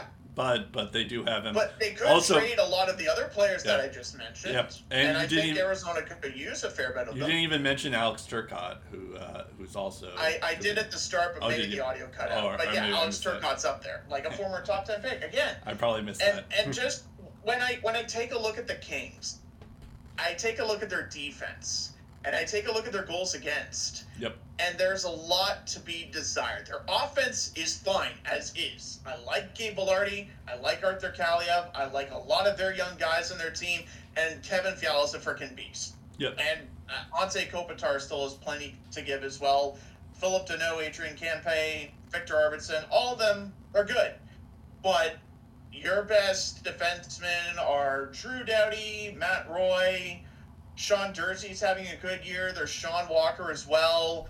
You have a 36-year-old Alex Edler, and your Jordan best Smith. goaltender is, for the most part, an AHL journeyman in Phoenix Copley. Yep. So there's a lot of room for improvement on the back end and between the pipes. And I think Chychrun would be a huge boost to their back end. Obviously, they'd probably have to throw in a couple of guys in terms of cap situation to make everything work. And this is the part where I remind people that the LA Kings recently gave Cal Peterson a 3-year contract worth $5 million. Yep. The problem is they also gave him a 10-team no-trade list, and due to his poor performances, he's been in the minors, and because Copley is picking up wins still, they haven't called him up. Yep. And probably have no plans to either. Actually, just taking a look at his minor league stats, they have been better, so that's reassuring. He has a .918 save percentage in 19 games. But, I mean, he's not in the NHL, and you're paying him to be there, too, so... There is a way to make things work. It should be known Jonathan Quick, for some reason, doesn't have a no-trade clause. So I guess maybe they trade away his cap hits to the Coyotes if they really want a goaltending help for Vejmelka. But, again, in terms of ideal trading partners, while there are some things that the Kings are going to have to take into consideration with cap space, it's minor in comparison to a lot of the other destinations. I do think, ultimately, at the end of the day, the Kings are the perfect fit. And if you're wondering, maybe the Minnesota Wild trade Matt Dumba to Arizona, he's got a no-trade list. I'm sure Arizona's on it. So unless I'm proven wrong, you can say bye-bye to that theory for the time being. So, long story short, I think Kings are probably the best destination for Jacob Chychrun. Yep. Actually, the Kings make sense. I could also see the Capitals or the Penguins going in on him, on Chychrun as well. Because it's the Penguins and they are wild cards, and I don't think they're giving up on the dream. I definitely think the Penguins would be in hot pursuit. It wouldn't surprise me if they tried to get him. Doesn't necessarily mean they'll land him. I think there are better trading partners in terms of value, returnable value that the Coyotes could use. But they have been trading partners with the Penguins. They did take Phil Kessel off their hands. True. So maybe this could be just like hey, remember the Phil Kessel trade? Yeah. Here's the IOU. We would kindly like some futures. And given how the Penguins are kind of not looking so hot, now might be the worst time to trade away a first-round pick because you might need it. Yeah, fair. But we'll see. Okay. We have to breeze by these next couple of guys here. Dylan Larkin. I actually don't think he ends up going, but the only reason why I have him on this list is because Friedman mentioned that Yzerman is close to or has reached quote unquote his line on Larkin and how far he'll go on a contract. Doesn't see Detroit bending to Larkin. And however, Larkin has recently told Wyshynski, I've said it all along and I stand by it, I really see myself as a Red Wing. Dylan Larkin is he has the most points for the Red Wings. He has 43 points in 47 games. And yeah, of course he's really good. And that's, I imagine this is just Yzerman playing hardball. And I imagine a deal will end up being done.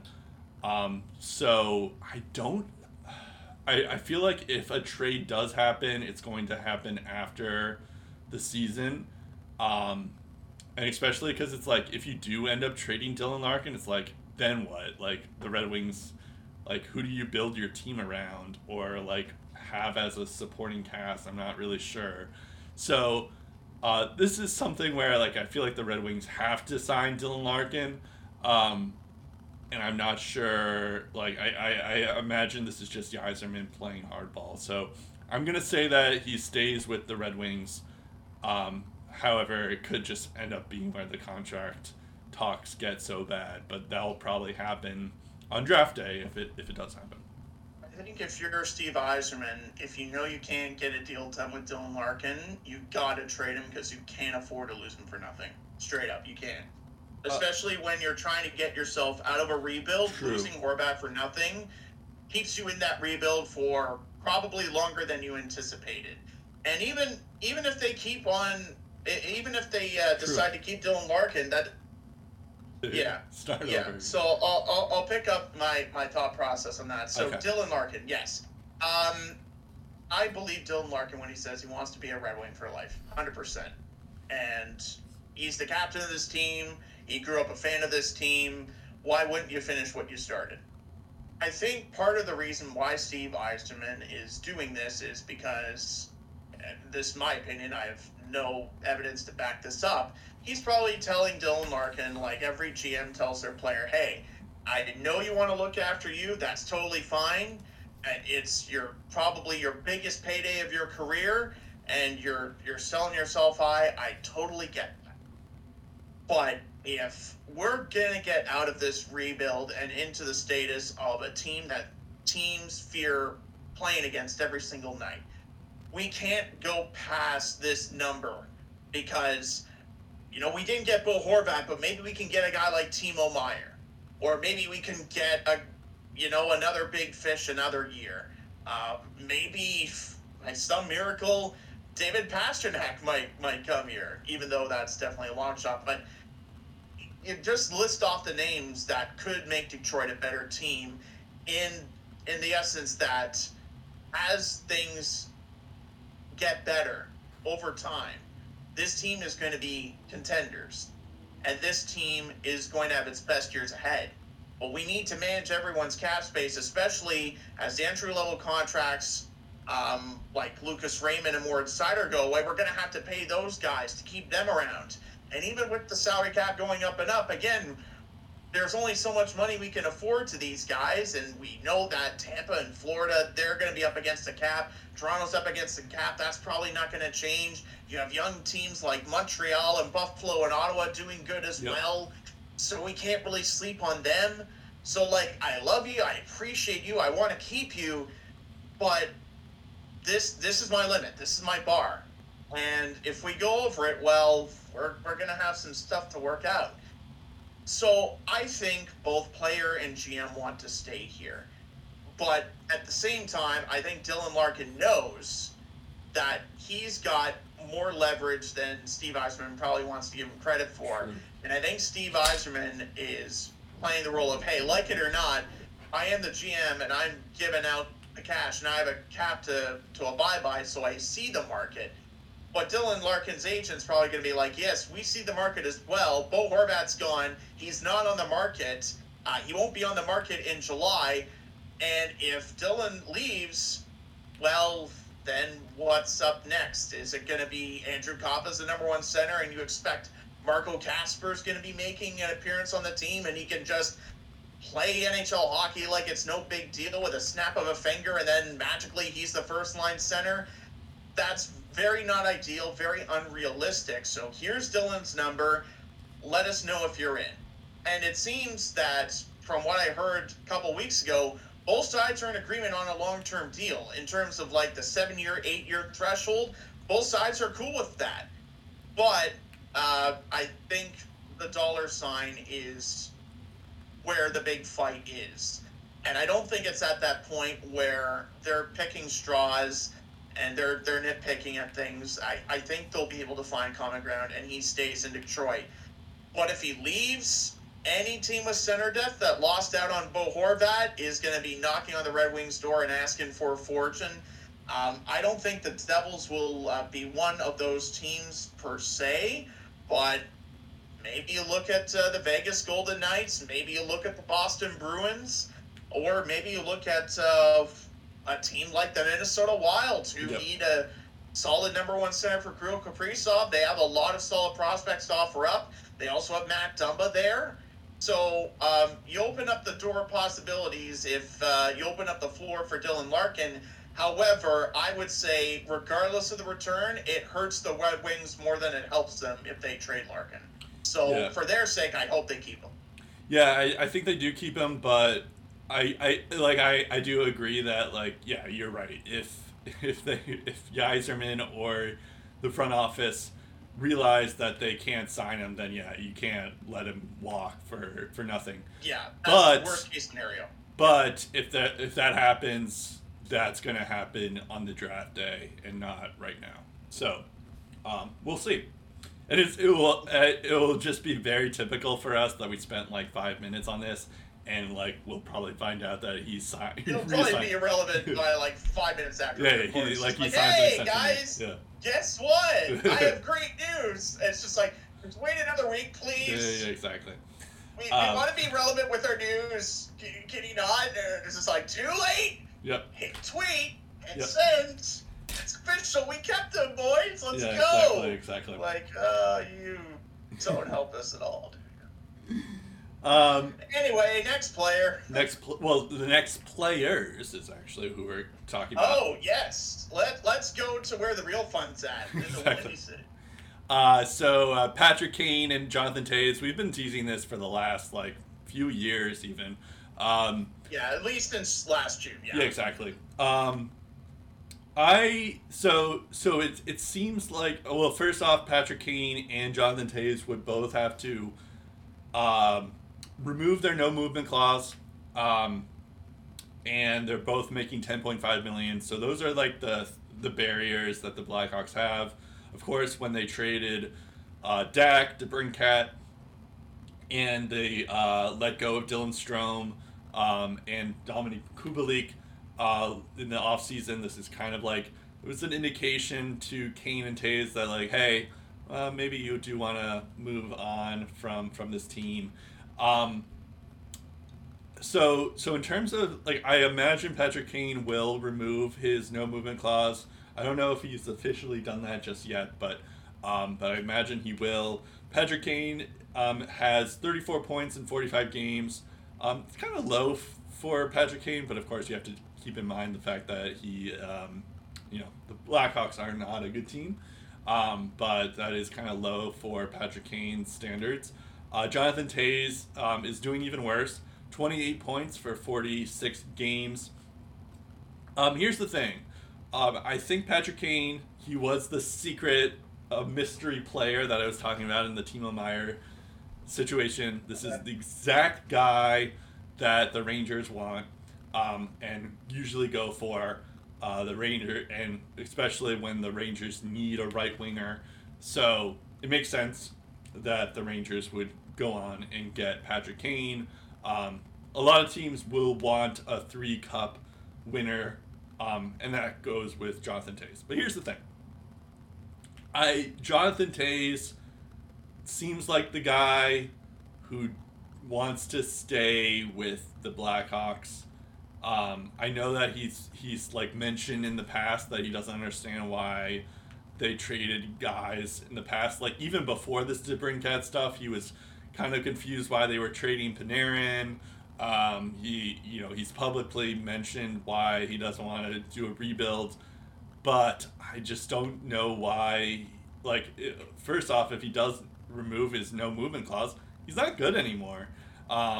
So the only reason why a team would want him is for that leadership. However, his leadership has been tarnished ever since that Kyle Beach situation. So it's like, I don't know what team would even want him in the first place. And the only team that I could see maybe taking on Jonathan Toews is his hometown team in Winnipeg. And he would just have to be like a bottom line guy for them. I feel like Jonathan Toews is not good anymore. Something has clearly affected him with all the moves that the Blackhawks have made. I guess maybe he wants a change of scenery, but he's clearly has a hurt ego, and I don't know if necessarily. And there's also like, I don't see there being a market for him. Patrick Kane, he could definitely go to the Rangers. It's basically the same list as the guys who could go from Timo Meier. If like they missed out on Timo Meier, Patrick Kane is the other guy. I could also see Buffalo. That's another like hometown guy that Patrick Kane could go to. The Devils as well, maybe. That'd be kind of cool because I imagine Jack Hughes looked up to to Patrick Kane, so that would be kind of fun to see as well. But yeah, I don't know if Jonathan Tays. It's hard to find a team that would want him just because it seems like he's like an average player now. And I guess it would also be assumed that Patrick Kane, that both Kane and Tays, the Blackhawks would retain both or the salary for both Kane and Tays. Have to retain salary to make it happen. There's no way teams would take on the full thing. Exactly. Not a chance. Yeah, I don't even think teams could. You're just like, okay, yeah. we'll wait until he's a free agent in the offseason and we'll trade away 7th for his rights. Thank you very much. I don't even think there is a team that has $10 million in cap space. I guess the Sabres do have $18 million in cap space. But maybe the Anaheim Ducks. They're going to be using a lot of it in the offseason. So, yeah. The Coyotes, the Ducks, yeah. The Sabres do have $18 million in cap space, but do they have any injuries? Oh, Ben Bishop. Yeah, I guess. Okay, Sabres actually make the most sense. They could take it off. I think the Sabres could be an option when he's a free agent. Whole, could he go back to Buffalo in the offseason as a free agent? The Sabres have $18 million in cap space. Yeah. So they don't even need to retain. They could literally just take on whatever Patrick Kane is worth. Yeah, true. But I would rather, I don't know, maybe get Patrick Kane in the offseason where, to be perfectly honest, if the Sabres get Patrick Kane, they make the playoffs again, like, what are they going to accomplish? Oh, like, I think the Sabres, if they get Patrick Kane, they're on par with Toronto and Tampa, for sure. See, the Sabres, again, they're the team I can't predict what they're going to do. Maybe they're better off staying pat. They're not staying pat. There's no way they're staying pat. Maybe you do have a point. Maybe they do end up going and getting a goalie, but there's no chance. It would be such a Sabres move if all of a sudden it's like, rebuild's over, we're going for it. There's no chance that they stay pat. Yeah, I mean, I could see, to your point, I could see Varlamov going to Buffalo. Yep. I could see that. Yeah, I mean, I guess they could make a move to get what's his face, Ranta, or just get a goalie, but Ranta I could see, because that is their bigger need. But I don't know. I think the fact that they have $18 million, Patrick Kane's from Buffalo. I don't know if you know this. No, I know this. Yeah, I'm joking. Of course, the hockey card with his photo. That is his dad. Like everyone's seen that. Yeah, no, I'm joking. Of course, every hockey nerd knows that. I don't know though if you have read this from a couple of weeks ago, because this is going to impact Patrick Kane's trade values. So this is in an article from Bleacher Nation, and it said Patrick Kane's injury could impact his trade value and change the Blackhawks' plans. So this was back on January 9th by Tab Banford. And so this is what it said. Couple people, including play-by-play voice Chris Vosters, have noted that Kane is dealing with a hip issue right now that flared up when he got hit in the San Jose game on New Year's Day. He lasted only 2 periods against Tampa and has been out of the lineup for the past 2 games. And keep in mind, again, this was in early January. Monday's edition of the 32 Thoughts podcast with Elliot Friedman and Jeff Merrick brought up the injury in the context of the looming conversation between Kane, his agent, and the Blackhawks front office, as well as how it might impact his immediate and future value to the organization. Friedman presented an intriguing scenario. So this is what Friedman presented.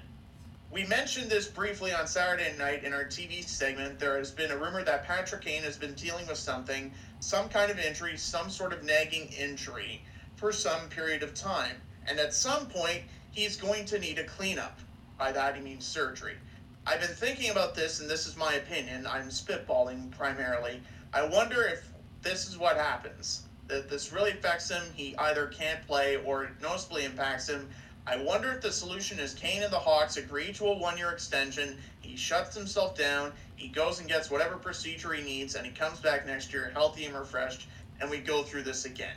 Now, again, with everything that the Hawks have gone through and everything that Kane has gone through, I'm sure both sides are probably, especially given the fact that the Hawks were just dealing guys for not even close to full value, I don't think it really matters. It matters, though, if you're the team that is trading for Patrick Kane. True.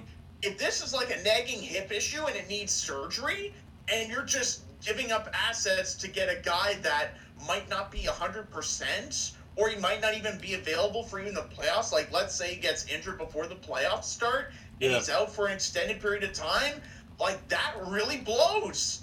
That really hurts. So I don't really care if it's the Rangers. I don't care if it's the Avalanche or the Hurricanes or insert whatever team here, the Leafs. That's going to be a problem.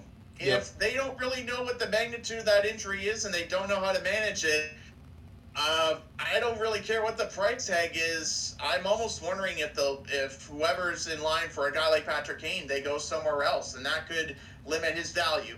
I'll keep it short and sweet at Jonathan Toews. Winnipeg makes the most sense. They need leadership. He's the guy that can dig face-offs. He has a bit left in the tank. And, hey, Winnipeg's his hometown. It makes sense. So, yes, Toews and Winnipeg seem like a good hookup there. If not Winnipeg, I would probably say Toronto for the sake of center depth, some veteran center depth. So the reason why you think Winnipeg will go with Toews is because of the hometown stuff, and he'll be a I think guy. part of that, but you don't yes, like that's the same reason. They need leadership. They don't have a captain.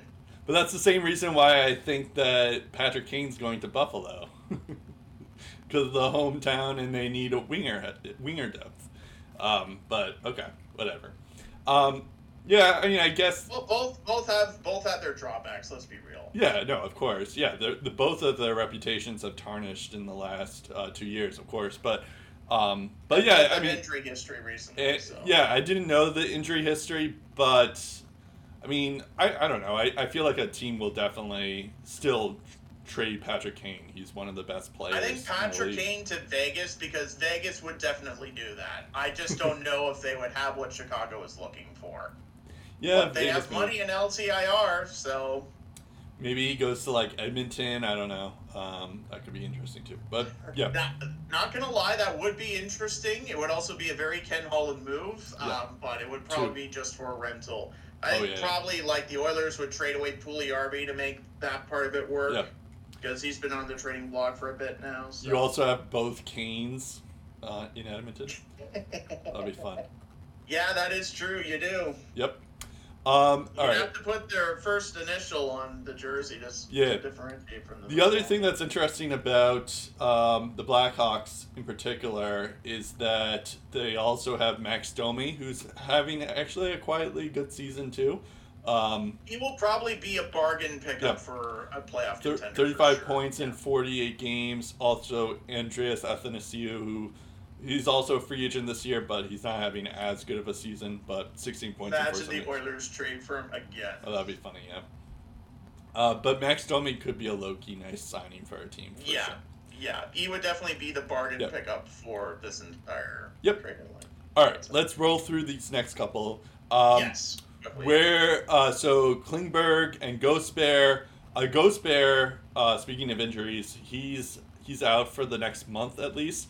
So that kind of derails his stuff. But I imagine wherever Chychrun goes, the teams that were wanting Chychrun are going to go for Ghost Bear. It's unclear how serious Ghost Bear's injury is, but yeah, I guess to your point about Patrick Kane, if it is serious and will keep him out of the season, I don't know if a lot of teams will want him. Klingberg is interesting just because like that was the whole reason why he signed with the Ducks in the first place, was so that he could play, like prove that he was good enough, and then get traded at the deadline, and then like find his team that way. The only issue is that Klingberg isn't that good this year.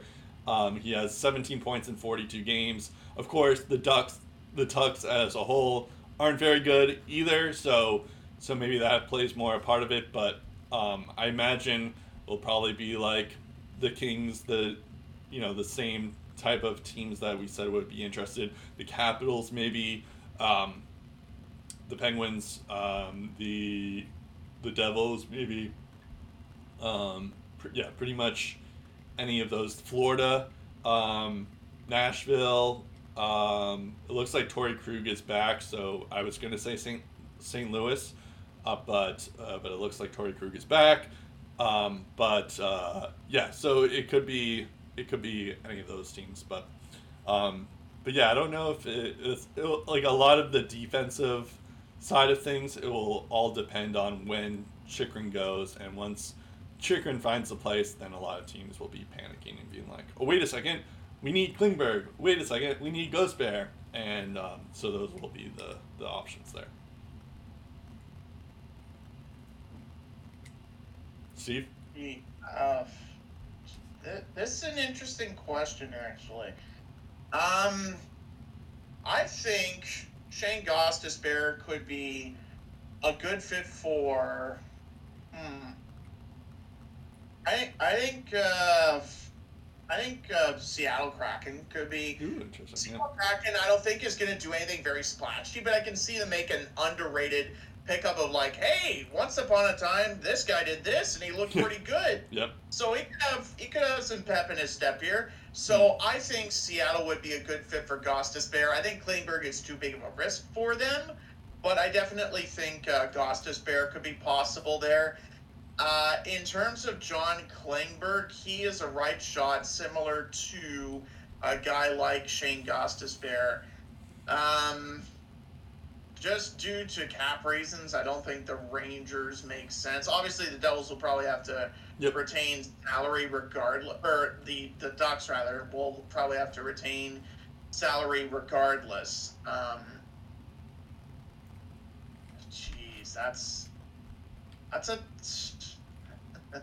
I mean, I feel like Klingberg might be like a Florida-esque pickup, and Edmonton as well. Edmonton, Bouchard hasn't really been playing all that well, and Cody Ceci and Tyson Berry have been Yep. So I definitely see Klingberg there, but just in terms of the defensive liability, I feel like he would need to be in a scenario where he would need to be in front of a good team defense in order for him to really thrive there. Yep. And there are only so many options for that out there.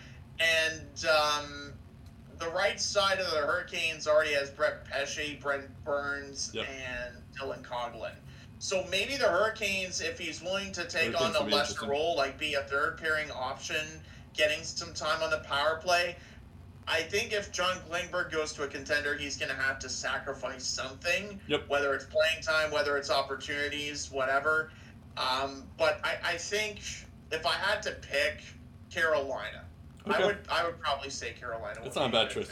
I was gonna suggest that Klingberg goes to the Stars, and then I forgot that like he was already on the Stars. But yeah, the Stars could end up working out.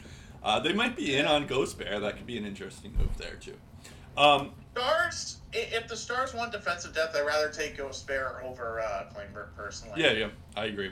Just the way things have trajected for Klingberg, it's on the downswing. The Stars are in a position where they don't really need to take that type of risk. The funny thing is that both Ghost Bear and Klingberg are like known for not playing defense. Like they're more of an offensive defenseman type player. True, but Gostisbehere has somewhat bounced back since leaving Philly and going to Arizona. Yeah, he's Klingberg really good. has had 2 downward seasons. No, of course. And then last guy we have here is Antti Ranta. I just wanted to like get in on the goalie market. The reason why I picked Ranta is because he, so Kochetkov has been really good for Carolina, and because they have Freddie Anderson, and when he was healthy, and Kochetkov was AHL exempt as opposed to Ranta, so they had to send Kochetkov down. But I assume if Carolina had their druthers, they would rather have Kochetkov be the goalie instead of Ranta. Ranta's also is going to be a free agent this upcoming year. So I assume that Ranta is going, could be the biggest trade block there. I know that Carolina is the second best team in the league, so it would be kind of weird that they're kind of sellers, but it's very possible that Ranta goes somewhere that needs a goalie instead. Jonathan Quick is the only other one that is intriguing. Maybe Varlamov is intriguing. Korpisalo is another one that could go somewhere to a contender. But yeah, the thing with like goalies is like teams that need a goalie are like probably not in the playoff hunt. Like that's the first thing you need. So Chicago. yeah, like right, exactly. Chicago is one of those. Arizona. So I guess Velizmelka could also be going too. He's been decent despite Arizona. I don't know why they would trade Vemelka, but I've heard rumors that he might be on the trading block, which I could see that. I think could low-key be a good move for a contending team. I could totally see that. So yeah, Buffalo seems to be the team that really desperately needs a goalie. So Buffalo seems to be the best option for that. Florida, of course, as well, but they have their own weird goaltending situation that doesn't make sense. So maybe that. Calgary could be a sneaky option too. Markstrom has really struggled this year. I don't know if they, and as good as Dustin Wolf has been in the AHL, I don't know if they want to call him up this year. So maybe they do go with Ranta or Varlamov, or take your pick basically, and have someone who can help them out on the back end. But yeah, it's probably like Buffalo and Calgary are the only two standouts that I could see making some sense in grabbing a goalie. And what goalie that is, it could be Ranta, it could be Varlamov, it could be Korpisalo, it could be Velizmelka, it could be a lot of teams. But yeah, it seems like those are the two teams that are very desperate for a goalie. I will throw in one, San Jose. Because assuming they trade Timo Meier, they'll have cap space. I think probably not putting out Capo Kakinen and overworking him in front of that defense is a good idea. So I would think a capable NHL backup to kind of help him finish the season is what they need. So I think Ranta for the short term would be a good option for the Sharks there. And then for the Hurricanes, you just call up Kochekov. You have cap space to do whatever else. Well, the thing with the Sharks is that they're probably, they're not making the playoffs. And as good as Erik Karlsson has been, like, I imagine they're rebuilding, and as good as Erik Karlsson has been, I know that they re-signed Thomas Hertl. I don't think, like, ultimately Erik Karlsson should be traded because he's hit, like, he's reached his prime, basically. But no one's going to take on, like, his contract. So that makes it tough. But yeah, I don't know if they necessarily, like, I agree with you that Kakinen's probably not their long-term option, but I imagine they make a move in the offseason and not right now for a goalie. And that's my whole theory wasn't to say that Kakinen isn't good enough and he can't do the job. I just mean have a good supporting cast behind him, because odds are James Reimer is probably going to go to a contender that needs a goaltender. True. So if you're looking for someone to fill a spot, the Sharks have some cap space. If they trade away Timo Meier, they can take on Antti Ranta for the rest of the season. He can help Kakinen get to the finish line. Yep. Then Ranta's contract ends. He can go wherever. You don't necessarily have to keep him. And then you sort out your goaltending in the offseason, and whether or not Kakinen is there. I don't hate it or I don't like it either way. I think he's fine, and I think for the short term he can do the job. I just don't know long term what their vision is for Capo Kakinen. Mm-hmm. What I do know is that having him play most of the games, I think, is too much to put on the guy, especially with that defense. So if you bring in a guy like Antti Ranta to help him finish out the season, get to the finish line in April, and then you see where everything's at, I think that's probably the wise thing for them to do, because regardless of whether or not they have Ranta in the net or Kakinen in the net, they're probably going to lose a good chunk of the games that they have remaining, so their position isn't going to change a whole lot. So that's why I mentioned San Jose as a potential destination there. It should also be noted, Ranta doesn't necessarily have a no-trade clause, so he can be traded anywhere. You don't have to worry about asking for his approval. Yep. I think he'll just be fine with getting playing time, honestly. Yeah. Okay, so now we have 2 team-oriented questions. It's a very long podcast. We just reached the 2-hour mark. So just wait till the trade deadline. I know, It'll probably right? be just as long. It's always been our longest episode, so this isn't. This is where we have a dose of caffeine by our side to drink out of. Yeah, exactly. So what's one team that needs to do something? I think I don't even know if they can do anything just because of their cap space and the fact that they don't have any picks left, basically. But the Florida Panthers need to do something. I'm not really sure what, but they're out of the playoffs. They don't have their first round pick this year. Yes, they did get Barkov going, and I mean we talked about them at length last week, but you can't even say that the Matthew Tkachuk trade wasn't worth it, because Tkachuk has 66 points in 49 games, and Huberdeau has been struggling in Calgary. He's doing great. He's doing amazing. But it's just I don't know. I guess part of the reason why they're struggling is that Bobrovsky, of course, is not doing so hot. He's on injured reserve even. Spencer Knight hasn't really helped hasn't risen to the challenge. Alex Lyon they have at goal. So they need help at goalie. So maybe they do end up going for Ranta or going for one of these goalies that we mentioned a couple minutes ago. But it's just they're a really good team. However, they're not even it would be one thing if they were just behind the Maple Leafs and the Lightning, and of course the Bruins, but they're also chasing the Buffalo Sabres now. So it's it's not like what it used to be. It's not like an easy ride for them last year. So I feel like Florida has to do something because otherwise they're going to be a lottery team, and the thing with that is they don't even have their first round pick. So it's very possible that Montreal could get the first overall pick due to their natural pick, and Montreal could end up Florida could end up getting the second overall pick or the first overall pick. And at that point, I might hate the Florida more than I hate Montreal, because then it's just what the hell. So yeah, and I know that no one really saw Florida being out of the playoffs, especially because of their season last year. But it's just it is crazy that they have to be desperate right now. They have to be. Yeah. So in terms of teams that are rooting for the Panthers' demise, so this year, as you mentioned, Montreal is hoping they do bad. Next year, it will be the Philadelphia Flyers. Mm-hmm. Thank you to Claude Giroux for that.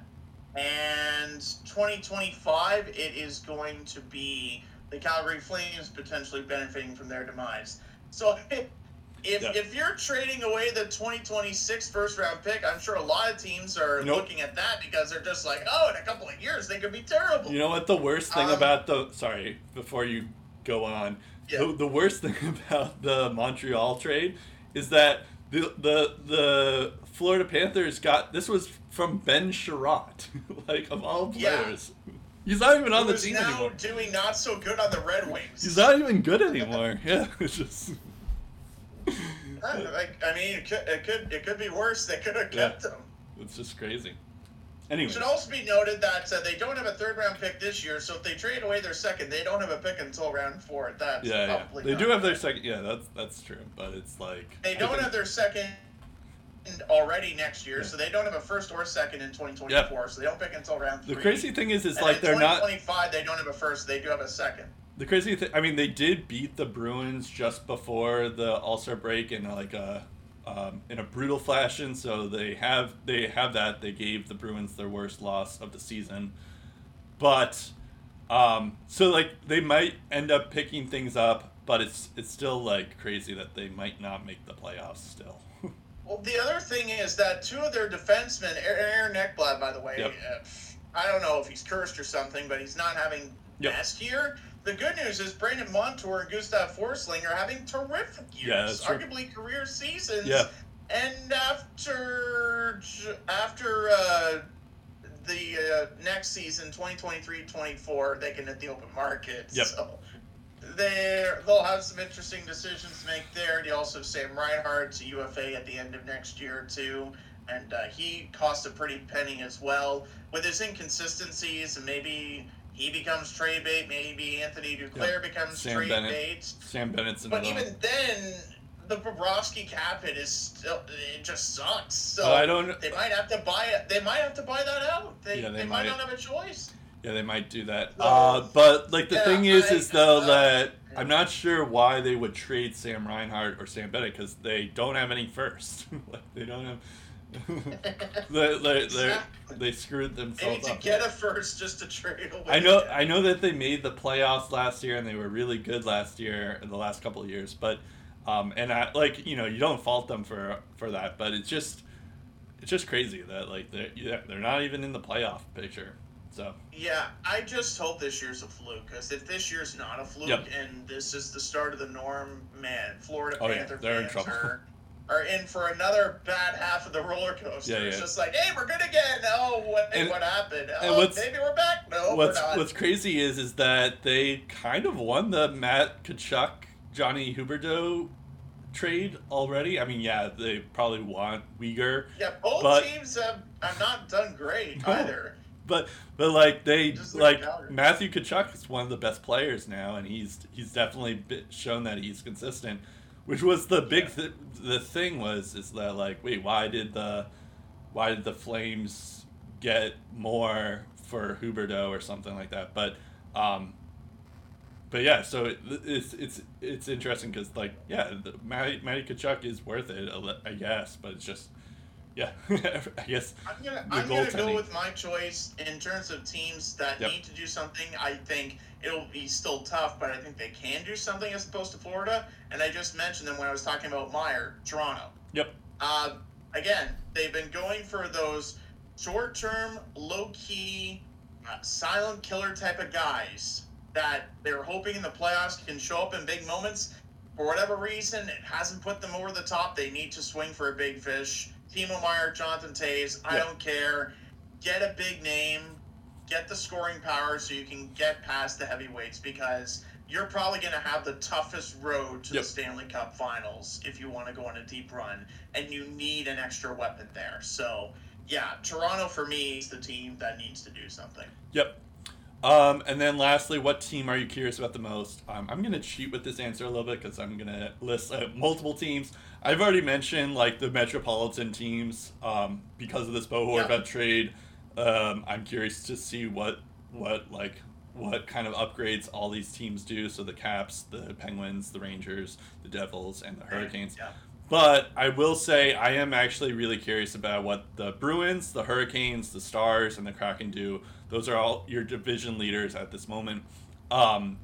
And so I'll say for the Bruins, it's interesting because, of course, they're on a historic run right now. They did lose two of their last three games. The first losing streak of the season, which is incredible that it took them that long. And it'll be interesting to see how they battle through adversity as much as they can. But so I was thinking, like, even before this, it's like, what do you really need to improve on if you're the Bruins? It's like, yeah, you do have like you could just always add some depth pieces, but it's like, what are you like? When you have Taylor Hall on your third line, do you really have do you need more depth? So I guess you could always add more depth. I hope Liesel is not traded, but I could totally understand if they do end up trading him, because the Bruins are basically like half of the team next year is going to be free agents, especially Bergeron and Krejci. I imagine this is going to be Bergeron and Krejci's last year, so you have to like give it your last try. So does that mean that you necessarily, because of that, does that mean that you have to like trade Liesel, because he's by far their best prospect in order to get something done and like almost like guarantee that, you know, make your team even more stronger? That's something that I'm not sure about, but I could totally like, it will definitely hurt me or hurt like us in the future. But I wouldn't blame the Bruins if they end up doing that and throwing Fabian Liesel in some trade stuff. So I'm curious about that situation, not just because I'm a Bruins fan. The Hurricanes are interesting, as you were alluding to, because of their defense situation, the goaltending stuff. They're kind of sellers, they're kind of buyers, but they could.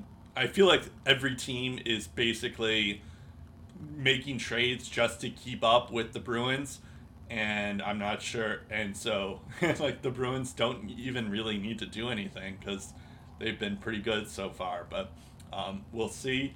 The Dallas Stars are interesting, just because they could probably use some help, more depth, but especially at forward, but yeah, I'd be curious to see if they're in on a lot of these different players. But we didn't even mention them in any of these targets. And the Kraken are also going to be an interesting team because this is their first year that they're going to be pretty good. It's unclear though, like how serious. I know Matty Beniers is injured. It's unclear, like if Matty Beniers is gone, I feel like unfortunately the Kraken might start to slide for a long time. So I'll be curious to see if they decide to do something else with what they've been able to do so far for their season. So yeah, all four of the division leaders are going to be an interesting situation right now.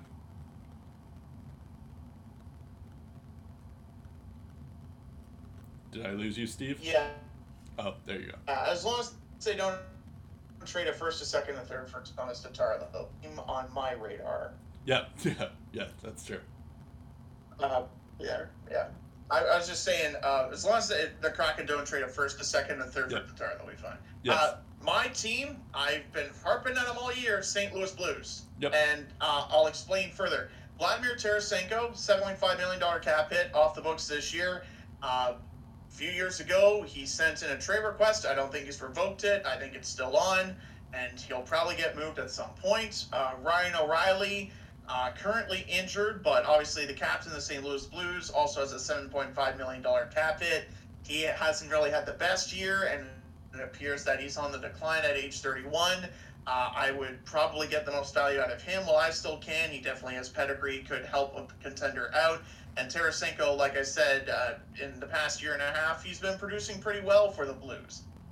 So there's that. You also have Ivan Barbashev, who, despite his low point totals this year, last year had a pretty good year, $2.25 million coming off the books. I think they could get value for him. He's probably the ideal fringe top 9 player that a lot of good playoff teams are looking for, so he should get some calls. You also have Noel Acciari, Josh Lebo, Tyler Pitlick, Nico Mikkola, Thomas Greiss as pending UFAs, and Scott Perunovich, who is currently injured and not playing hockey for the Blues due to that season-ending injury way earlier in the year. He is an RFA. They'll probably keep him around. But needless to say, there are quite a few pieces that are going to need new contracts.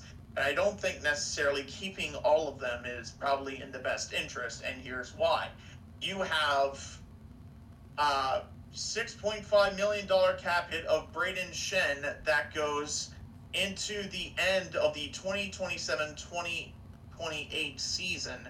So that is 5 more years beyond this year. Yikes. They also have 3 more years at $4.5 million for Brandon Saad.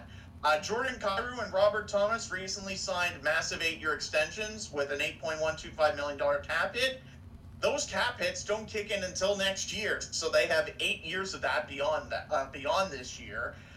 You also have a lot committed to your D-core. Colton Parayko, fresh into a new contract that pays him $6.5 million.